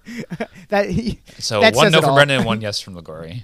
I'll break the tie. But it really is like it's not like hard to watch and like I literally can't watch this, but it's just like, again, being a Jenny fan, Stan, you wanna see all the Jenny scenes, but you don't want to see the ones where she is just down and not and using something that is in the grand picture of life, like an important thing to her, and it's happening in this way of just trying to mask a sadness. And it's like, sure, this is probably a true story that's happened for many people out there, but it's still just so hard to see it actually playing out, knowing the stakes that are behind it for both her and for Chuck, what's about to come to Chuck's door, and then knowing the cringe on that end of things, because we're out here dealing with Serena and Dan and them making amends for a mere kiss, and now here Chuck is going to have to make amends for a little bit more than that. Oh, yeah. Yeah. And again, Chuck probably should have just given Blair a little more time before he starts, getting into bed with the literal next person he sees. That's the craziest thing is, like, I mean, not to skip too far ahead, but Dan says it best. It's like, it begins and ends with Chuck. Yeah. He's a real creep, and even without, say Blair's not in the mix, still so creepy. And with her in the mix, it's insane that he... what time is it? Must have been 7:25 by now. He's already slept with somebody. 7:25 Eastern Standard Time. So ridiculous. What a piece of shit. And then the Jenny side, like, it's doubly tough for Jenny because this is just going to make her more depressed. And then at the same time, Jenny's going to end up getting herself murdered. Like, Blair's not going to handle this well when she finds out, and she obviously does not. So it's like, God, it's just so tough to just knowing what's going to end up coming to her. And so we cut to Jenny sitting on Chuck's bed, or in Chuck's bed, and like Chuck tells her, if you want to leave, now would be the time to do so, pretty much. And Jenny doesn't want to be alone. Neither does Chuck. So Jenny blows out the candle, which is a great idea on her part. But again, probably her final good idea of the night. And Chuck, again, like, doesn't take advantage of Jenny in the traditional sense, but still, she is a minor. She is in a vulnerable state right now. So obviously, like, I get why Dan is going to, jump to that conclusion and say that this begins and ends with Chuck because regardless of like who made the first move here, like, this is obviously a terrible look from Chuck. Mm-hmm. Yeah, I mean, Chuck is he is supposed to be the mature one because he owns a hotel. He likes to think he's an adult because he owns a hotel. Yes, yeah, Jenny's in 11th grade. The mark of maturity: owning a hotel. Owning a hotel. Dan is in the hospital. Georgina is right behind him, watching for some reason. At this point, I was just like, okay, I just have to ignore Georgina because this is never going to make sense. Something you never thought you would say. Yeah, exactly. Like, this is just too much. So Serena's surprised to see Dan staring at the babies. Some more of the foreshadowing. Turns out Dan's a big fan of babies because everything for them is so simple. They start out with a clean slate. They have no idea that life is so complicated. And then Dan and Serena are going to get a little flirty because they can't help it. They're assigning each other's traits to random babies, and Dan implies that Serena has fabulous hair. Brendan, you're always on hair watch for Serena. Is Dan correct here? He's correct that he's lucky he didn't say this shit last season because it would not have been true. You would not have co-signed. Yeah, it's funny that he says this about their lives being so complicated. It's really not, Dan. Like, you just kiss somebody you shouldn't have. That's all it is. Just don't do that if you want your life to be complicated. You know what? When you say it like that, you're really making a lot of sense. Yeah. So Serena and Dan say they're going to go for a walk. And once they leave, Georgina comes over to stare at the babies and say to no one in particular, and this baby's going to do something to make all the other babies hate her. One of the more odd lines on the show. And again, it doesn't really come to fruition. Like, I feel like there's a whole Georgina side plot on the cutting room floor here. Yeah. That would make a lot of sense. There's more of those scenes than like the main one that we get. Like, yeah. Or why do they leave all those in? Right, or we're really just setting something up for next season, which that's the only thing I could think remember of. If that's the case, yeah. Dorota and the Waldorfs and the new baby, they named her Anastasia, and Eleanor asked to hold the baby. Already, Eleanor more present in Dorota's daughter's life than she was in her own daughter's life. And Vanya and Dorota are going to ask Eleanor and Cyrus to be the godparents, and Eleanor answers, Parish Maris, I'm never letting go of a little baby Anastasia. I mean, Eleanor wouldn't even come home from Paris when Blair was getting expelled from school, and now she's going to cancel her trip to Paris? She's a good mom now. She is now. I mean, fever is running rampant in these New York streets. It is crazy. Sucks that she couldn't have had it with when Blair was a youngster, but I guess at least Anastasia will reap the benefits of good mom Eleanor. And good father Cyrus. Look, this child has Dorota as a mother. Like, she doesn't need That's true. Eleanor, but happy for them all. Of course, yes. I mean, it's going to be short-lived anyway. What? Eleanor being a good godmother. She's all talk. I mean, maybe. We'll see, I guess. Serena and Dan's long walk is over. They made it all the way to the hospital waiting room, and Serena and Dan both feel terrible about what they did to Nate and Vanessa. Well, I guess Serena does. Like, it's hard to tell with Dan. I don't even think he misses Vanessa that much right now while she's in Haiti, and it seems becoming. Yeah, it's becoming clearer and clearer that he doesn't even like her that much. Like, maybe that's why this relationship was doomed from the start. Well, he's also just having a much easier time with this because she's so far away. He doesn't have to face it right now. Yeah. Like, Serena's been going through it, and she's been going through the whole cycle of emotions. He's like, she won't find out. Like, she's not even here, and, oh, wait, maybe she will. Oh, oops. Yeah. Part of him, I think, is probably used to having her as a friend where no matter what happens, he will be able to go back to her at some point and they just cool off for a little while. But girlfriend relationship is different, where if he fucks her over like this, she's not going to talk to him anymore. But when you're a friend, if you screw each other over, you just, you see each other in a few months and we're back. That's why they were hesitant to do this. They didn't want to ruin the friendship. And now, who knows what this friendship is going to look like, if there even is one still. Can you confirm, Brendan, when you have a girlfriend, that makes it more complicated? I don't know. Well, so when I had to break up with her, of course, as you know, to ask her to marry me. So before you propose, I'd say it's easier now. Okay. Good because especially now that we are in the fiancé phase, we're allowed to kiss other people. That's also part of the lore of this podcast. So it's making quite a bit of fun. And how's that been going? How many people have you kissed? I haven't gotten around to it, but the prospect of it is really amazing. And what about Nicole? She hasn't told me the number, but she's always coming home with lots of lipstick on her cheeks. Lipstick? Oh, this is a plot twist. I like where the story's going. Wow. Okay. Well, Yeah. More on that next time. We'll get into that. So Serena and Dan, they're like reminiscing about how easy things were with them, which I think they're misremembering because things weren't really ever easy with them either. But No. And then incredibly, they're about to lean in for another kiss, but Dan's phone goes off. What is happening? They can't help This themselves. Gravity. They told you. Gravity. Exactly. It's gravity. It's gravity. And so it's Vanessa. She just got the text from Nate of the Gossip Girl photo, and Serena's like, "How can Nate do that?" But Dan's like, "How could he not?" So at least Dan gets it. He gets like, it. Doesn't blame Nate. He's like, "Yeah, that probably makes sense. He probably should have told Vanessa." So back to the Empire. The candle has been lit again, and Jenny is now laying in Chuck's bed. And Chuck asks if she's okay, says she's welcome to stay the night. And what Jenny a guy. seems That's really sweet of him. I know. Well, Jenny seems less than thrilled, but Chuck's like, not everyone gets that offer, so you're one of the lucky ones. And they hear the door open, and it is Blair. You had to know this was going to happen somehow. And so Chuck sneaks out of his room, closes the door, asks Blair what she's doing here, and right away she's like, "Is someone in there?" And he lies and says no. And cut to Jenny, who hears this and starts to get out of bed. Did you think like Jenny was just going to waltz outside and be like, "Surprise, I'm The here"? way she was going this episode, I did think she was just going to rock right out. Like, We didn't have enough. Shut that candle and go. We didn't have enough time in the episode for that kind of Right. chaos. Like, Yeah. we are already, getting down to it. There's no time for another confrontation and Jenny to get her ass handed to her again. I don't think she By would have Blair. survived to No, see that the would outside have of the ended hotel physically, room probably. if she walked outside. I think Blair pushes her out the window in a heat of But passion things have there. changed here, and we're going to see, the scene with Jenny in a little bit with Eric that explains why she's feeling different now, because before it felt like she was looking for that type of, like, she wanted Blair to come, Yes. put her in her place, and now, like, something has happened to her and she's feeling a little different, so. Yeah. Oh yeah. So Blair shows Chuck the peonies, and he sees now that she did go to the Empire State Building after all, and she apologizes for Such being a late. fool. He's such She a says fool. Dorota went into labor again. Where was the text or call? Just got to point that out again. And so Blair tells Chuck that she tried not to go. Every bone in her body told her not to, but she didn't listen. She followed her heart because she loves him, and Chuck just takes her hand and kisses it. And I can't believe Chuck is doing all of this with Jenny literally in his bed as they speak. Like, I don't know what he's supposed to do in this moment, but what he is doing is wild. I felt the same way too. It's like, yeah, it's what else do you do? This is everything you wanted, but what a skis ball for just. Yeah, it's so bad. She's right. She's gonna hear everything you're saying, and how she was already in such a dark place before all this, and now hearing this is gonna make her feel like just really a piece of trash. Yep. And so Blair keeps going with her speech, and like the dramatic irony of the situation is killing me, where she's like, "Man, I just can't deny that our path has been complicated, but in the end, love makes everything simple." And Chuck kisses her, and they embrace, and everything is right in the world. A nice happy ending for everyone.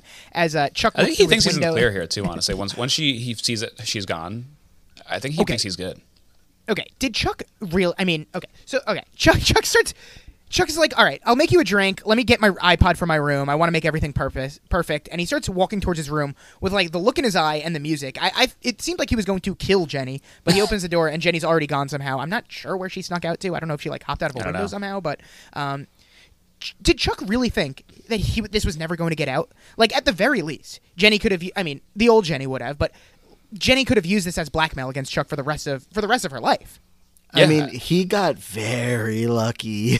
Unlike, like his luck is going to end here. His luck's going to run out soon.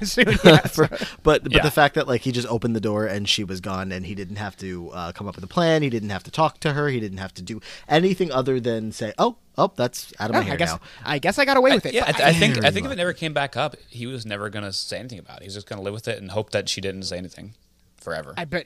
But he would have always had to know in the back of his mind that she always That's just something panicked. he's, I think, willing to deal with. Yeah, he's a psycho enough that he would have been fine with that. I guess, he'll cross that bridge when he comes to it, I guess. Right. So Jenny is back in the hospital, and this is the scene that's going to break my heart here. She is not looking so great. She's got her makeup is smudged. She's crying. She's shaking. She knows she just made a huge mistake hooking up with Chuck, and I know we have discussed at length about all the bad decisions she's making, but I just feel so fucking bad for her. Like, I've never seen someone look this broken up before. It's really good acting from Taylor Momsen. Yeah, I've never seen anyone look worse on a television show. Yeah, honestly, like, they really went all out with this, and incredible performance here, and a really like sad cover of The Funeral is playing, one of my favorite songs, so that's also hitting me as well in this moment.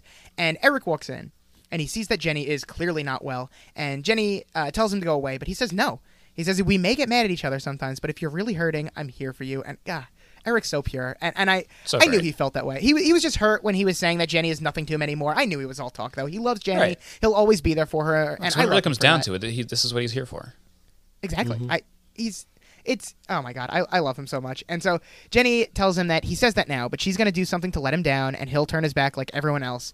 And then she lists everyone off. She's like, her dad, Dan, Nate, Serena, Blair, everybody hates me, even Chuck. And she's like sobbing while she says this, and it definitely made me cry as well. I was crying watching this scene. This is why she needs Eric in her life. Someone who's just gonna isn't gonna turn his back on her no matter what, because yeah, she may have done some stupid things, but she feels abandoned now by her friends and family. Her own dad wants to send her back to her mom so that he doesn't have to deal with her anymore. And Eric just asks Jenny what she did to Chuck, and she's like, "Oh, it was a mistake." And it slowly dawns on Eric what she's talking about, and he's just like, "Oh man, why would you do that?" Great acting by Eric too. Watching his face realize that was very good. Really good. And so Jenny just says, I was sad, he was sad, I don't know. And this is the most depressing thing I've ever watched. Yeah. I wasn't even, I was sad, but I wasn't crying because I was just more grossed out by the reveal of it, and just, to be honest, grossed out by the way it looked. Grossed out by the way she looked. Yeah, no, yeah.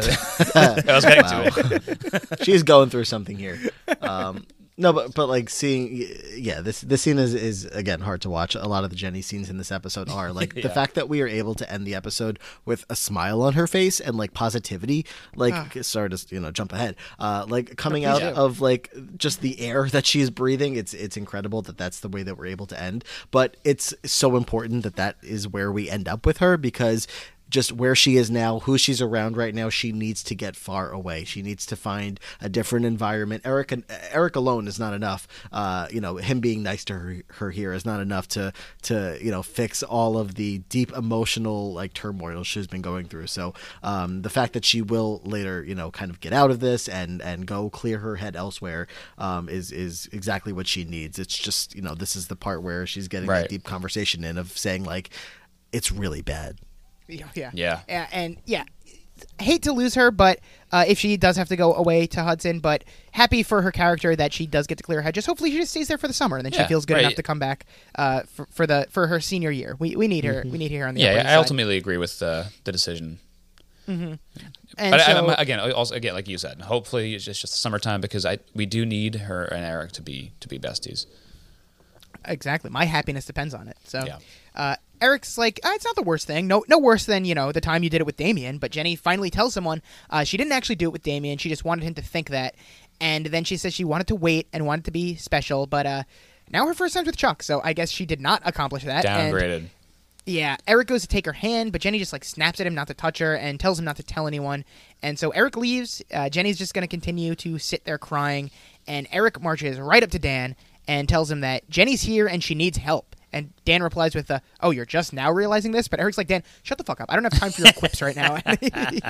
he just cuts him off. And Dan sees that Eric means business now, so he asks what happened. What? Yeah, to Eric's credit, he does not tell him what happened. He honors Jenny's request to not tell anyone, but he's just like, "Listen, you just have to talk to her. She's in the chapel. She needs her brother right now." And so they're gonna go find her. So at the same time, Nate and Serena are having their talk in the cafeteria, I guess, and Serena thought that when her dad came back, she would stop being Serena, I guess, and stop making the same old Serena mistakes, but that clearly did not happen. And so she's like, I need to be alone for a while. And it's like, whoa, come on. I find it in my heart to forgive you for kissing another guy, and you're breaking up with me? So, again, he's got a point. He does have a point, yeah, but he's a little aggressive. In this episode, he's just fed up with everybody. He's like, "Why are you guys all such idiots?" And it's just not a good look on him. He didn't see this coming. He's like, he to him, he's like, I'm so in the right, and now I'm still getting broken up with. Yeah. I mean, it also was a very quick jump of him being understandably upset to him being like, okay, fine, I forgive you. Wait, what? You're doing what? Yeah, exactly. So, Serena doesn't want to break up. She just wants to take a break, and then she's like, "Oh, don't worry, it's you, not or it's me. It's not you, it's me." She really said, "Let me just hit him with every cliche in the book, and hopefully get the hell out of here at a reasonable time." And Nate cuts her off. He's like, "Yeah, Serena, it is you." And he tells Serena, great that she's working on herself, but he's not going to sit around waiting. So if she's out, she's out. And Serena says it's fair, but she tells Nate she loves him, but if they're going to have a chance, this is the only way. So how broken up are you guys about the breakup? Not really. I mean, Laxborough Nate needs to spread his wings right now. Yeah, I mean, ending the episode with the girlies going to Paris, like, yes, that's that's the ideal. We missed out on this last season too. Like, I'm so glad they're going to go on this trip. I was worried at the end of the episode that Dan was going to ruin this. Like, these girls better go on a trip. So thank God. Yeah. Finally, leave we'll get the girls' stupid trip. boys behind. All of them. Nate's no exception. Just because he's boring, like, get out. Yeah, let's just do season 4 in Paris with the girls. Sure. I mean, Jersey Shore could have done it. That's they could have, yeah. So, all right, here we go. Chuck and Blair are walking arm in arm, all smiles, not a care in the world. Blair even comments that this night is perfect, but Chuck says that there's one thing that would make it even better, and he pulls out a ring. Chuck is actually going to propose on the day he just slept with another girl. Outstanding by him. And he says, "I'm so sorry for the pain I've caused you, and I know I can't take it back, but I want to try and make it up to you. Even if it takes me the rest of my life, Blair, will you?" And then Dan walks up at the literal perfect time. I don't know if he was waiting to do this mid-proposal, but he pulls up at the perfect time and punches Chuck in the face. A classic season 1 Humphrey to Bass punch, and Chuck just hits the fucking ground. Great punch. It was beautiful. And Blair yells at Dan and asks, what the hell are you doing? And Dan just like points at Chuck and grunts like a caveman. You tell her. I mean, well played, Dan. Yeah, Chuck must be spiraling. He's like realizing that his perfect night is coming crumbling down around him, and he does not have anything to say. Like, he doesn't even need to say anything. And he's still at the point, too, before this happens, where I'm sure he's still nervous. Like, all right, I got to do this quick before something happens, so let me get this ring out. Quick. Let's get married quick, too, so this is like she's legally bound to me. Is anyone coming? No, okay, good. Here's his ring. Do either of you recall, was there music playing over this, or was it just the scene? I mean, I guess I don't need to know the exact, but like, see, there was like a song and then the cut from the song as soon as the punch hit. This should have been one of those scenes of like they have so many good scenes of like a musical moment over an intense scene that makes you really remember it. And this scene is memorable for everything that's going to play out here. But like, give me what you say again. Like, I don't care. Like, just make me. Like every big moment deserves what you say. It really they should have one like that. Yeah. It really missed opportunity in not incorporating some kind of big That's true. There is no like song that. Yeah, there is. Well, yeah, there's no song that you remember that goes with this moment, like a lot of other big moments, like you said, like you just brought up the what you say with the Thanksgiving stuff going on. Yeah, that is definitely a flaw in this scene, but maybe they figured enough was going on that they didn't need a song. But yeah, Blair's just in disbelief right now. She knows exactly what happened now because she's looking around. She sees a pissed off Dan, a crying Jenny. She is slowly but surely putting the pieces together, and she just tells Chuck, "You didn't." And she figures it out. She's like, you did. And then she turns to Jenny and simply says, "You, get out of here now. And not just out of this hospital, but off this island. Go and never come back, because if you ever set foot in Manhattan again, I will know, and I will destroy you."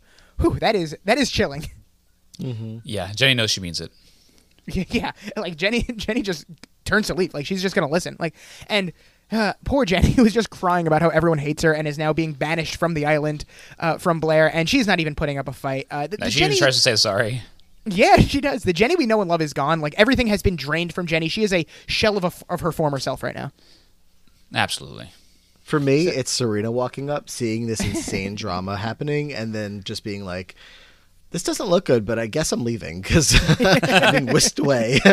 Well, for me, because it's Jenny goes to apologize and through her tears, and Dan's like, "You have nothing to be sorry about," and says it begins and ends with Chuck, as we've referenced multiple times at this point. And the character development of Chuck is very interesting. He started off as a clear villain and has morphed into this anti-hero, maybe even a hero to many, and now he has very quickly come crashing back down to a straight up villain again. Yeah, in an intense way too. And I don't know if it needs mentioning, but this is even darker just because of how the series started off. Like, sleeping with this person is, if we're going to remember that moment, then this is a really, really awful look. Right. They certainly have their history as well as the original villain arc of Chuck Bass in the pilot. So, yeah, definitely another layer to that. And then what gets me, stupid Rufus with the perfect idiotic thing to say to break the tension. He and Lily waltz in, all smiles with groceries, and he just loudly asks, "Hey, who's hungry?" Which I mean, this was the joke of the episode for me because it made me laugh. Like, Rufus is like, I have enough bagel chips to feed. Wait, what did I just walk into? I mean, who else but Rufus? Who else but Rufus could be so dopey, just completely misreading the situation? It was very funny. And Jenny just collapses into her dad's arms, and that's when Serena arrives and is also like, what the fuck is going on? And it's just Chuck and Blair now, as everyone else has gone off, and Chuck finally tries to explain himself. He says he thought Blair didn't love him anymore. He didn't care if he lived or died. And then he mentions Jenny Humphrey's name, and Blair just loses it. She's like, don't say her name or anything else to me ever again. And Blair tells Chuck this whole night didn't happen, and she leaves. And Chuck, minutes ago, was just so close to proposing, and now he has nothing, and a well-deserved nothing. It cracks me up that Serena comes in and sees this and then is just like, all right, Dan, let's go. Like, why don't you stay here with Blair? No, Dan says to her, he's like, let's get you home. And the she's fact like, that her best friend is in peril right now. Like, she needs. You're gonna leave her with Chuck? She needs her, but you're just gonna leave her with this person she's obviously not happy with. Weird choice, I guess, but yeah. But that is what Serena hasn't made a good decision all episode. No, so all season, fine. really. I mean, since she stole that horse, she hasn't made a good decision. That was her peak. And in true Gossip Girl season finale fashion, we have an epilogue. Apparently, this is the formula of the finales. We always get this epilogue at the end. 1 week later, we are at Grand Central Station again, and Jenny is saying her goodbyes. And I'm going to start crying again because Dan asks if she's sure she wants to do this, and she is. She says she is because it's her idea this time, which I think Blair had a little to do with it, probably. I don't think it was 100% Jenny. I think Blair might have nudged her in the right direction, but Jenny and Rufus hug, and through it all, at least they're leaving on a good note. Jenny tells Rufus she's going to miss him so much, and he tells her she can come home whenever she wants, and so they tell each other how much they love her, and Jenny says, I love you too, but there's nothing here for me anymore. And that's when Eric tells her, I'm here, and pleads with her not to go. Are you kidding me? I can't handle this. I can't handle Eric pleading for Jenny not to go. Yet, it's sad, I guess. I don't know. It didn't make me cry. It's all right. Eric, it's just kind of like, I can't say it falls flat because like these two and their friendship and everything that all the scenes of them just prior to this, of course, make this emotional, but like it's not the same kind of impact of like if for some reason maybe like Dan and Jenny had some kind of emotional reckoning before this of like coming to a level of understanding and Jenny apologizing for what she did to him in this very episode or anything like that, because Eric is such a not important character in this episode. So when he comes in, it's like, okay, no, I definitely get that they both mean it and they're both sad and emotional about this, but it just doesn't have that big like gut punch that I feel like I would have expected in this intense moment that Jenny is now leaving. I don't know. Mm-hmm. Yeah, the thing about Jenny and Dan is they pretty much just like stopped talking to each other after season 1. We used to have these like Humphrey sibling talks all the time in season 1, and then we really just stopped. So they don't have much of a relationship these days, which is why I guess they didn't go. They didn't really have a big send off for those two. But for me, I've always said that Jenny and Eric is my favorite friendship of the show. So for me, it makes me very sad when Eric's like, please stay. What am I going to do at school without you next year? Who's going to dump yogurt on my head? I'm glad we can laugh about the yogurt now. Which right. I think it would have hit more if I knew for sure she was going to be off the show. But I just feel like we're going to see her Brendan, episode what if 1. I told you that she... No. I'll tell you this much. This is not her last episode, Brendan. Okay. I can confirm to you at least that much. Okay. All right? Are you happy, Brendan? I'm happy. All right. Jenny tells Eric that they'll Skype every day, and the family has a big group hug. No one wants to see her go, but she goes off with a little wave down the stairs to her train. And according to the trivia, Jenny's move to Hudson had to do with Taylor Momsen's desire to scale back from appearing on the show to focus on her music. A little Donald Glover move there for Taylor Momsen. Interesting. I didn't know the time crossover between that project and this project. I was wondering if it had anything to do with that or if it was just funny timing, but I guess that makes sense. So it did. She's trying to make the pivot into music now, and so she will be back, but in perhaps a lesser role. She will not be in every episode next season. Maybe more like an Eric role, maybe. Right, yeah, something like that. So Serena and Blair are getting ready for the summer. Serena says she's actually really excited to have an entire summer with nothing to do except figure things out. And Blair's like, Serena, you didn't go to school this year and you haven't had a job for months. So, like, what the fuck are you talking and about? And that's my joke of the episode. I love the slam. If not for Rufus, that would have been my joke of the episode for sure. Especially like when she slams on someone like this too, like who really deserves it, because Serena's been complaining and been a mess and an annoyance all season long, and I think Blair sums it up perfectly. And especially after all the shit that Blair's been going through, for Serena to be like, finally, some time off. Like, from what? So, Serena tells Blair she's going to try to change, and I just don't believe her. We've heard this from Serena before. Shut up. Blair has not given up on love, and that's why she is going to Paris this summer and tells Serena she's coming with her. And Serena's hesitant, but Blair brings up her love of Vespas, and suddenly Serena seems to be on board. And she looks at Blair very lovingly and says, "We've never been single together." So Blair and Serena are just going to go on a romantic trip to Paris together as two single women. I mean, I couldn't be more excited. Yeah, that's a movie I'll watch. Yeah, way better than Sisterhood of the Traveling Pants, which was all right. Way better than Last Tango in Paris, the movie that Brendan had no idea that this episode was referencing. Yeah, just a better than in your face. Better than Last Tango in Spain. So Blair gives the hard sell, tells Serena about all the fun stuff they'll do, and Serena is fully on board now. They hug, and Serena says as long as they have each other, they'll be okay. Which, that's great. These two ending the season on a good note. Big fan. Mm-hmm. Big fan. That's all that matters. Yes, exactly. Chuck may be an asshole, but at least Blair and Serena are on a good note.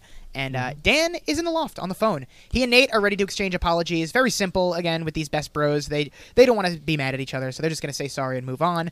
Nate's sorry for what happened with Vanessa. Dan apologized for what happened with Serena, even though Nate doesn't blame him for the breakup. So they're good now. Mm-hmm. And I think I was honestly more like relieved that Nate and Dan made up than I was that the girls are going on the trip. I was really worried because I just love when Dan and Nate are friends. Yeah, I just felt like that was never. Serena and Blair are kind of like a solid. Like, they're always going to be there. Yeah. Well, we've even seen in this episode, Nate is a very forgiving guy. He is. Yeah, and he'll let you know. Nate doesn't really hold grudges, which is it would good. have been good for him. A lot better if Dan was like, I just need some time to myself. I don't really think that our friendship can last right now. So are you kidding me? You're breaking up. You're breaking up with me. I need to work on me. Listen. Yeah, it's not you. It's me. So it turns out Vanessa's not returning any of Dan's calls. So even when Vanessa's out of the country, they're still on the rocks. And hopefully Vanessa just stays in Haiti. I think. Do we think he really called her? I don't think he even gave her one. Maybe, yeah. Nate asked Dan if he's trying to get her back, and he's just like, no, I'm just trying to explain myself. So he's not even like really trying to get her back. So Nate lets Dan know that when Chuck took off for Prague, he left Nate his little black book. And Nate's already got girls over. It looks like Nate's going to have himself a fun summer as well. Brendan, you have a little black book as well, don't you? Yeah, I do. It's just with a bunch especially now that he's engaged. Yeah, exactly. Right. My black book is just filled with pot pie recipes. Oh, okay. That's fun. It's just one. Just chicken. Oh, okay. Great.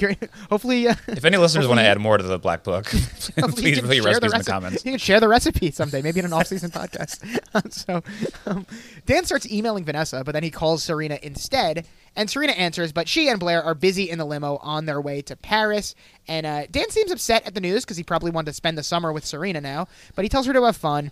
And Serena and Blair are so happy right now. It's so nice to see them with smiles on their faces, especially the devastation that Blair just went through. And I don't want any stupid guy bringing them down right now. Yeah, no, I love the see in September. Like September. Like, just imagine, like you and your friends in modern times being like, that's insane. Probably won't talk to you and definitely won't see you for that long. In September. Yeah, it's like May right now, maybe June. They're going to Paris for 3 or 4 months. Yeah, like we'll talk again when I get home in literally 3 months, 4 months. Yeah, like that is insane. Just an insane thought. And that's why, Dan says he just wanted to talk about things, but now it's clearly not a good time. So September. Yeah, just call when she gets back in September. And Serena says she'll miss Dan. Even Blair tells Dan that she'll miss him. She must be in a really good mood. Like, she's spending a summer with Serena. Nothing can get her down. Serena is she really does love her. I mean, she totally forgot about Chuck. She's not upset anymore. She's on top of the world a week later. Do you think Jenny knows she has free reign to come to Manhattan for the next 4 months while Blair's for the gone? Summer? Yeah, she doesn't even need to go to Hudson. She doesn't. Blair can't keep her out. Yeah, that's a good point. So Dan can't wait till September, though. He starts to look for plane tickets to France, and that would have been a psycho move. He was not invited. I would have been pissed if I was Blair and Dan just showed up. Yeah, I don't even know if Serena would have liked it that much. No, I mean, who knows? Serena might have been like, "Oh, Dan, that's so romantic. So romantic. You showed up like my father never did." And then, yeah, Blair would have been pissed, though, for sure. And Dan hears a knock on the door. He gives a nice, come in, it's open. And it is Georgina. And obviously, time to admit, Georgina did not need to be in the main part of the episode at all. Could have just shown up here. I don't know why she was aimlessly wandering around hospitals and talking to Chuck before. But anyway, Georgina tells Dan that she was looking for him and that she has something of his. And she takes off her jacket to reveal that she is pregnant and says, "Congratulations, Daddy." So, obvious question. We've already discussed it. You do not think this baby is really Dan's? No, I guess it could possibly be. Like, they're trying to set it up so that if we do the math, the last time they slept together would kind of work out for this baby being about to pop if you give her a pat in the back. But I mean, like we said before, you can't trust any of the first few things that Georgina says when she comes back from a long hiatus. Exactly. Is she even pregnant? Who knows? What is this? That's another good point. Yeah. She looked very pregnant, but yeah, if is fair. What is she? What is the scheme? Maybe lift up her shirt. Yeah, I love the reveal too of just like the spin and twirl. Like it was like she was on the runway and she was. Check this out. A full twirl, yeah. So we're gonna get our montage to Under Pressure, and Jenny is on a train to Hudson. Blair and Serena are drinking champagne in the limo. Nate is hooking up with random women, and Chuck is in Prague, and he's hitting on women in an alleyway when two big tough guys find him, and it looks like Chuck is about to get mugged. He tells him, "There's no reason to get rough. I've got lots of money. I'm Chuck Bass." And they take his ring that he was going to give to Blair, and Chuck tells him, not that. He says that if they take him to a bank, he'll give them lots of money. And I don't know if these guys just didn't speak English, didn't understand him, but it's too bad they didn't listen, because I think they could have been rich. I feel like Chuck would have just given them as much as they wanted. Yeah, I mean, I'm sure the engagement ring was probably worth quite a bit, knowing Chuck, but in this state, he would have taken out quite a bit of money for them. But actually, sure. I don't know, there might have been a cap you could take out at an ATM, though. So maybe this wasn't better to them. Yeah, just take the card, take the debit card. That's you true. Use it for yeah. a week. And so, but they go for the ring. Chuck starts fighting to get it back, and they shoot him. They shoot Chuck. They take the ring. They run away, and we just see Chuck lying on the ground. What a way to end this season! Talk about a cliffhanger. Like bleeding out. This episode had like 10 different endings, and they just decided to include all of them. Yeah, it really did. Yeah, they put them all in. I mean, I did at some point in this show ask for some shooting to happen. You did. You famously said, "Listen, in the OC episode 5, we got our first gunshot victim. When's it going to happen in Gossip Girl?" And we're finally here. Yeah, I mean, I take it back. Gossip Girl also seemed way too excited about this happening. Like she seemed way too happy giving a voiceover of, she was like, "Till death do us part." It's like Chuck's dead. No, don't be that happy. I would love to see Brendan. Oh, go on. I would love to see if like the scene cleared and like the guys run away, and then you see from behind one of the tall, tough guys, it's just Serena. She's like, "See, I did kill someone." Yeah, that's. Also, probably another ending that they might have used. Yeah, maybe. Predictions, Brendan. Does Chuck die? I mean, no. But I mean, okay. The way they put it out there, like there's a lot of blood coming out of him. He probably should have died, and I don't know who saves him, but he obviously doesn't die. Do you have any bets on who do you think saves him? I mean, if we didn't see Georgina today, I would have guessed Georgina, but we know she's busy. I really have no. Who would be in Prague? I don't know. Exactly, could be someone we haven't met yet. If someone even does save him and he doesn't die, maybe it's another Baldwin. Maybe this time it's Alec. How close is Prague to Haiti? Listen, I'm bad at geography. Let's not turn this into a geography podcast. You're right. I'm sorry. Yeah, we're all gonna look like fools. I have one rule. No geography. Let's get through some segments here so we can keep this episode Liguori approved. Want to make a podcast? Spotify's got a platform that lets you make one super easily, then distribute it everywhere and even earn money. And you can do that all in one place for free. It's called Spotify for Podcasters, and here's how it works. Spotify for Podcasters lets you record and edit podcasts right from your phone or computer. So no matter what your setup is like, you can start creating today. Then you can distribute your podcast to Spotify and everywhere else podcasts are heard. Video podcasts are also available on Spotify. With Spotify for Podcasters, you can earn money in a variety of ways, including ads and podcast subscriptions. And best of all, it's totally free with no catch. Ever since I discovered Spotify for Podcasters, and this is my personal testimony, of course, I feel like having options like video podcasts and Q&A and polls has let me be creative on another level. I highly recommend you give it a try. Download the Spotify for Podcasters app or go to www.spotify.com/podcasters to get started. One of my You're doing favorite. great. Yeah, we're on good pace here. One of my favorite segments, of course, the user review of the week. I didn't pull any wiki comments because they were pretty much all just shitting on Jenny, and I didn't like that. So we're going to go back to our good friend Comedy Fan, who was a fan of this episode, gave it a 9 out of 10, and said, Wow. This was a great season ending. Dorota having her baby and the whole family being there with her was sweet. Chuck really had such a great idea by meeting at the Empire State Building. It was also beautiful when Blair came over to him. Too bad it didn't work out right before he proposed. And I don't know why Blair was mad at him for sleeping with Jenny. What the fuck is wrong with this person? I don't know why Blair was mad at him for sleeping with Jenny. What is happening? I assume he slept with many people after they broke up. What? They watched the show? And the ending makes one really want to watch more. So Georgina is pregnant from Dan? Maybe it isn't his. And absolutely shocking was Chuck being shot at the end. The narration by the Gossip Girl makes it seem like he is dead. Plus, where he got shot seems to be an area where one can easily die from. Okay, someone's Let's a doctor. hope not. You know what? A rare good review from Comedy Fan on this. This is the one they like? This is the one I like. Hey, this was an entertaining episode, Brendan. It's entertaining, but we'll get to our scores in a minute. All right. Next week, or not next week, we have an off season coming up, but the next time we recap an episode, the title is Belles de Jour. Do you have any predictions based on the episode title? De jour sounds French, so maybe we'll get to spend some summertime in France with the ladies. The little blurb says, Blair has spent a fabulous summer in Paris without realizing Chuck has been shot. Great. I'm glad she doesn't know. Let's enjoy herself. Yeah, exactly. Thank God. Let's get into the episode grades. I have a feeling our grades might be different, Brendan, but I went first last week, so you can go first this week. What grade are you giving this episode?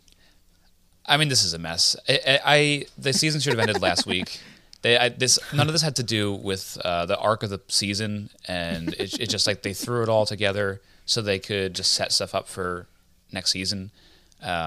I don't like when they do that. Like we said before, they had 7 different endings that they threw into this one episode.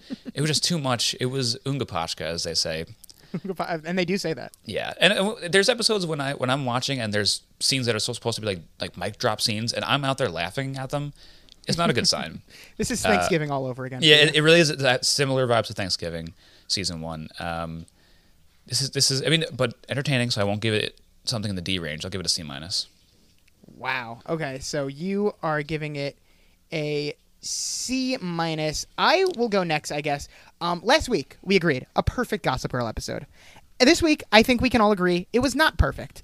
But it was still a quintessential Gossip Girl episode in that so many bizarre things were happening. And even though last week was, technically a definitely better episode, I might have even enjoyed watching this one more. Like just the sheer fact they were able to fit so much into one episode was impressive at the very least. It's jam-packed with nonstop action from beginning to end. It's really a roller coaster ride. First half is filled with so many laughs, and then the second half is filled with so much depression. And it also... We have the Mount Rushmore of iconic recurring characters in this one, in Cyrus, Eric, Dorota, and Georgina. Yes, the Georgina stuff is completely unnecessary and makes absolutely no sense with everything else going on. And in any other show, I'd be like, okay, this is too much at this point. But for Gossip Girl, yeah, sure. Let's throw Georgina in there. Who cares? And also, plenty of cliffhangers, as you might have been alluding to, maybe too many. But somehow Georgina revealing she's pregnant with Dan's kid was not even the biggest cliffhanger of the episode. We finally got our gunshot victim that Brendan has been patiently waiting for. So for me, I'm giving it another A. So it's Thanksgiving all over again, where I love the sheer ridiculousness of this episode. It's the other kind of episode that I love, where it's all over the place, but I don't care because I'm loving watching it. And I think that's where we disagree, Brendan. So Liguori. Yeah. I guess you can sort of break the tie here. Is it close? Are you grading it closer to my grade of an A or closer to Brendan's grade of a C-? There's not much closer to it. I'm grading it exactly your grade, Matthew. Wow. Let's go. Yeah, no, I don't want to, push us over the time limit, so I'll say pretty much exactly what you just said is how I feel. It's chaos. It's all over the place, but I like an episode like that, especially as someone who's just kind of like not watching the full season 3 to prepare for this conversation here. I'm just kind of jumping right into the end couple of episodes, and then to this one, which I thought was the strongest of it all, because there just is so much happening.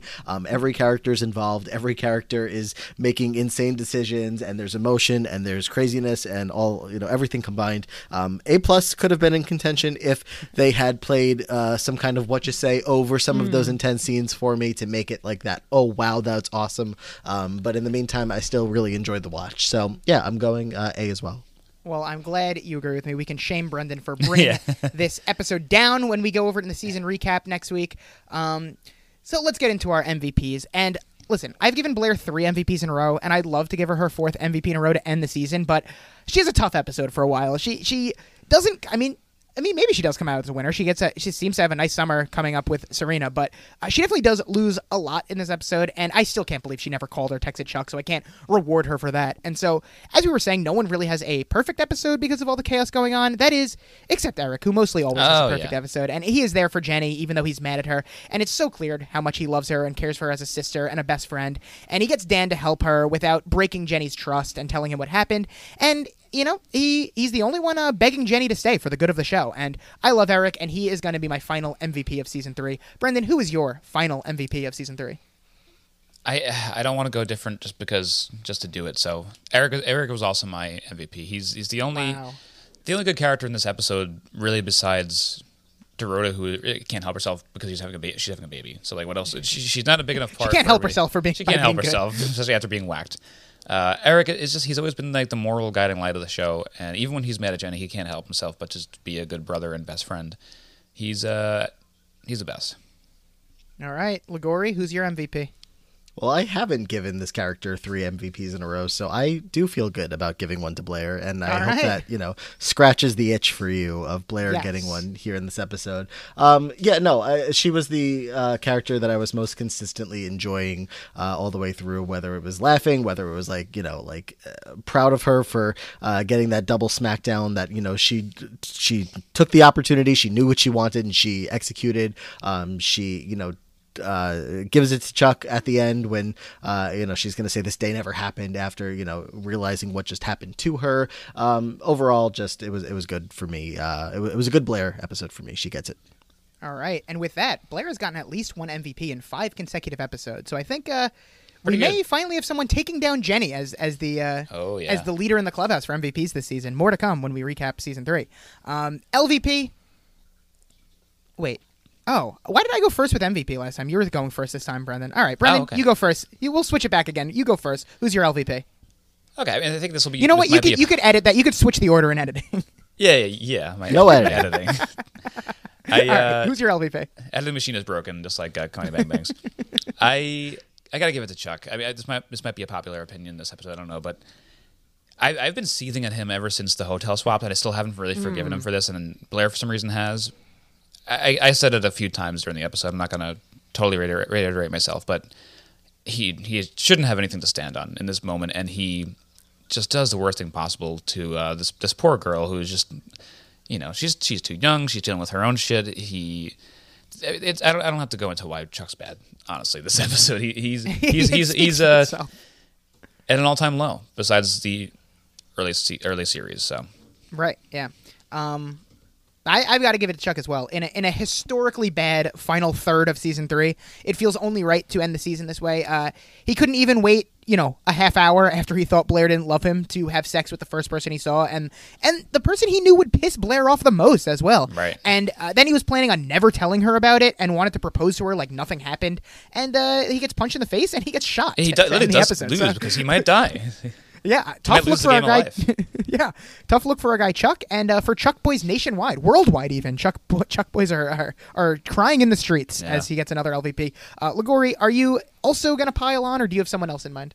Nah, clean sweep, pile on. I've given Chuck an MVP before when I have, enjoyed him, and that has happened on an episode I've been lucky enough to recap. So this was not his best look by a mile, and you gotta go for the clean sweep of shaming Chuck here. So yes, jumping on that train. I don't think he can get much lower after the hotel swap. Here we are. Well, here we are. Brendan, insert sad trombone sound here because I have that. Chuck just got whatever. I did it again. Come on, Brendan. Here we go. Those are two very different trombones. How do you always make that mistake? Anyway, you'd think it would be a bit of mine, but it's really not. That does it for the segments, of course, except for everyone's favorite segment, Lonely Boys Theater. You are now listening to Lonely Boys Theater. And you know what? Perhaps in an episode that we want to keep under the threshold, it's good that we're not doing a lengthy scene. We are just doing a brief scene from the beginning where Lily, Rufus, and Eric are talking about Jenny's absence from their penthouse. And what should we do? Brendan, do you want to be your girl, Lily? Oh, yeah. And then Liguori, do you want to be Rufus or do you want to be Eric, who only has the one line at the end? I think I'm going to take Eric because he is brave and gay, and that's how I'm feeling today. Feeling very brave and gay. And it shows on the podcast. I think that's that will be the main takeaway from the episode, probably. I appreciate that. Brendan, mostly brave. You're Lily. You can start whenever you're ready. Rufus, teenage girls are a nightmare. Well, you think otherwise because you love Vanessa, obviously, but as soon as they realize you love them, no matter what you do, you lose all your power. You just have to wait until they finish college. Or in the case of Serena, rebel and not go. Or not get a job. She likes to do that too. Just talk to her. Is she in her room? No.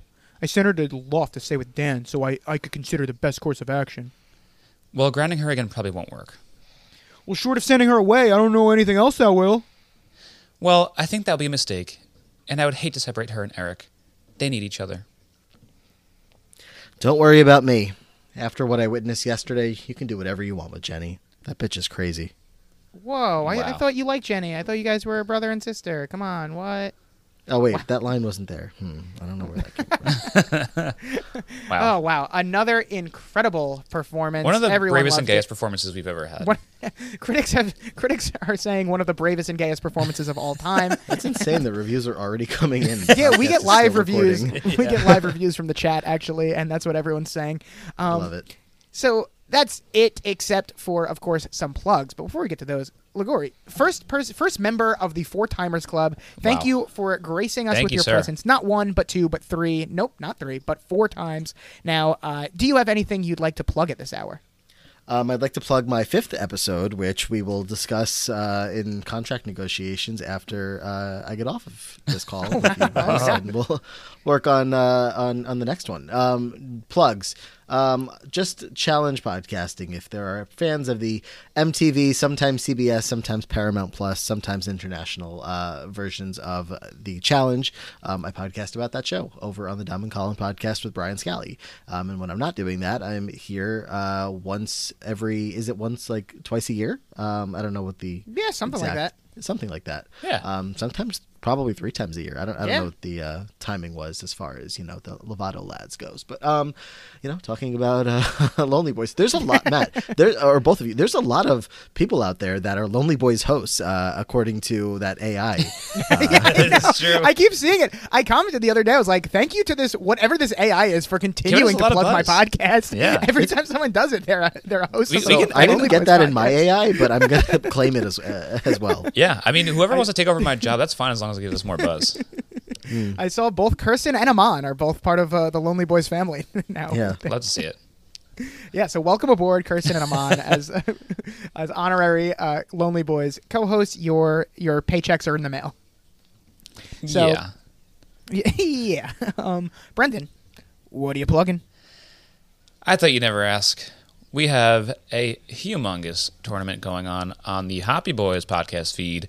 Matt Gagan came over last night to talk about the non-alcoholic bracket of Malt Madness. We had a lot of fun talking about drinks such as Capri Sun Pacific Cooler, Baja Blast, Polar Seltzer, all those And a Coke product to be named later. to be named later, much later. in You're that gonna episode. want to see what we did with that with that drink Coke choice. product. Let me tell you. You'll see.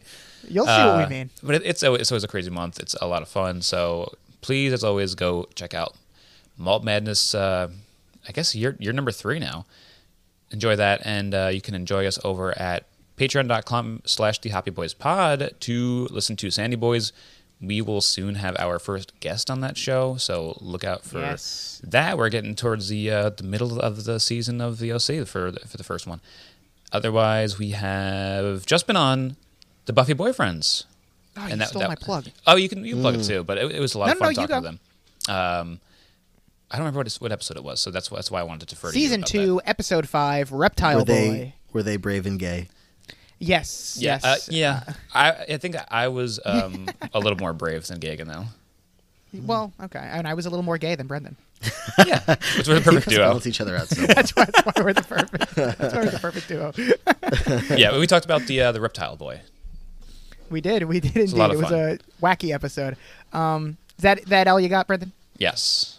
All right. So I will also say to listen to our episode of Buffy Boyfriends and subscribe to that podcast. I'll keep this brief so we can keep this under the Liguori threshold. I have a feeling he has 1 foot out the door already. So, of course, everyone watch the Saved by the Bell reboot. That goes twice for you, Brendan. Watch Australian Survivor. It's a great season. One of the best Survivor seasons I've seen in recent history. Watch You season 4 if you want some more Penn Badgley action. And then, of course, follow me on Twitter at MattyFresh24. Follow Brendan on Twitter at RuppyPuppy. Follow his other podcast, The Hoppy Boys, at The Hoppy Boys Pod. Matt, did you plug your Twitter? I probably did not. At Matt Liguori. It's easy to find. At Matt Liguori, easy to find. And then after you follow all of us, you can come back next week where we will not be reviewing an episode. We will be doing I forgot what order we're going in, but it will be our first off-season podcast, so come back and see what it ends up being. But until then, you know you love us. XOXO. Lonely Boys. Bye-bye. End of season 3! Woo!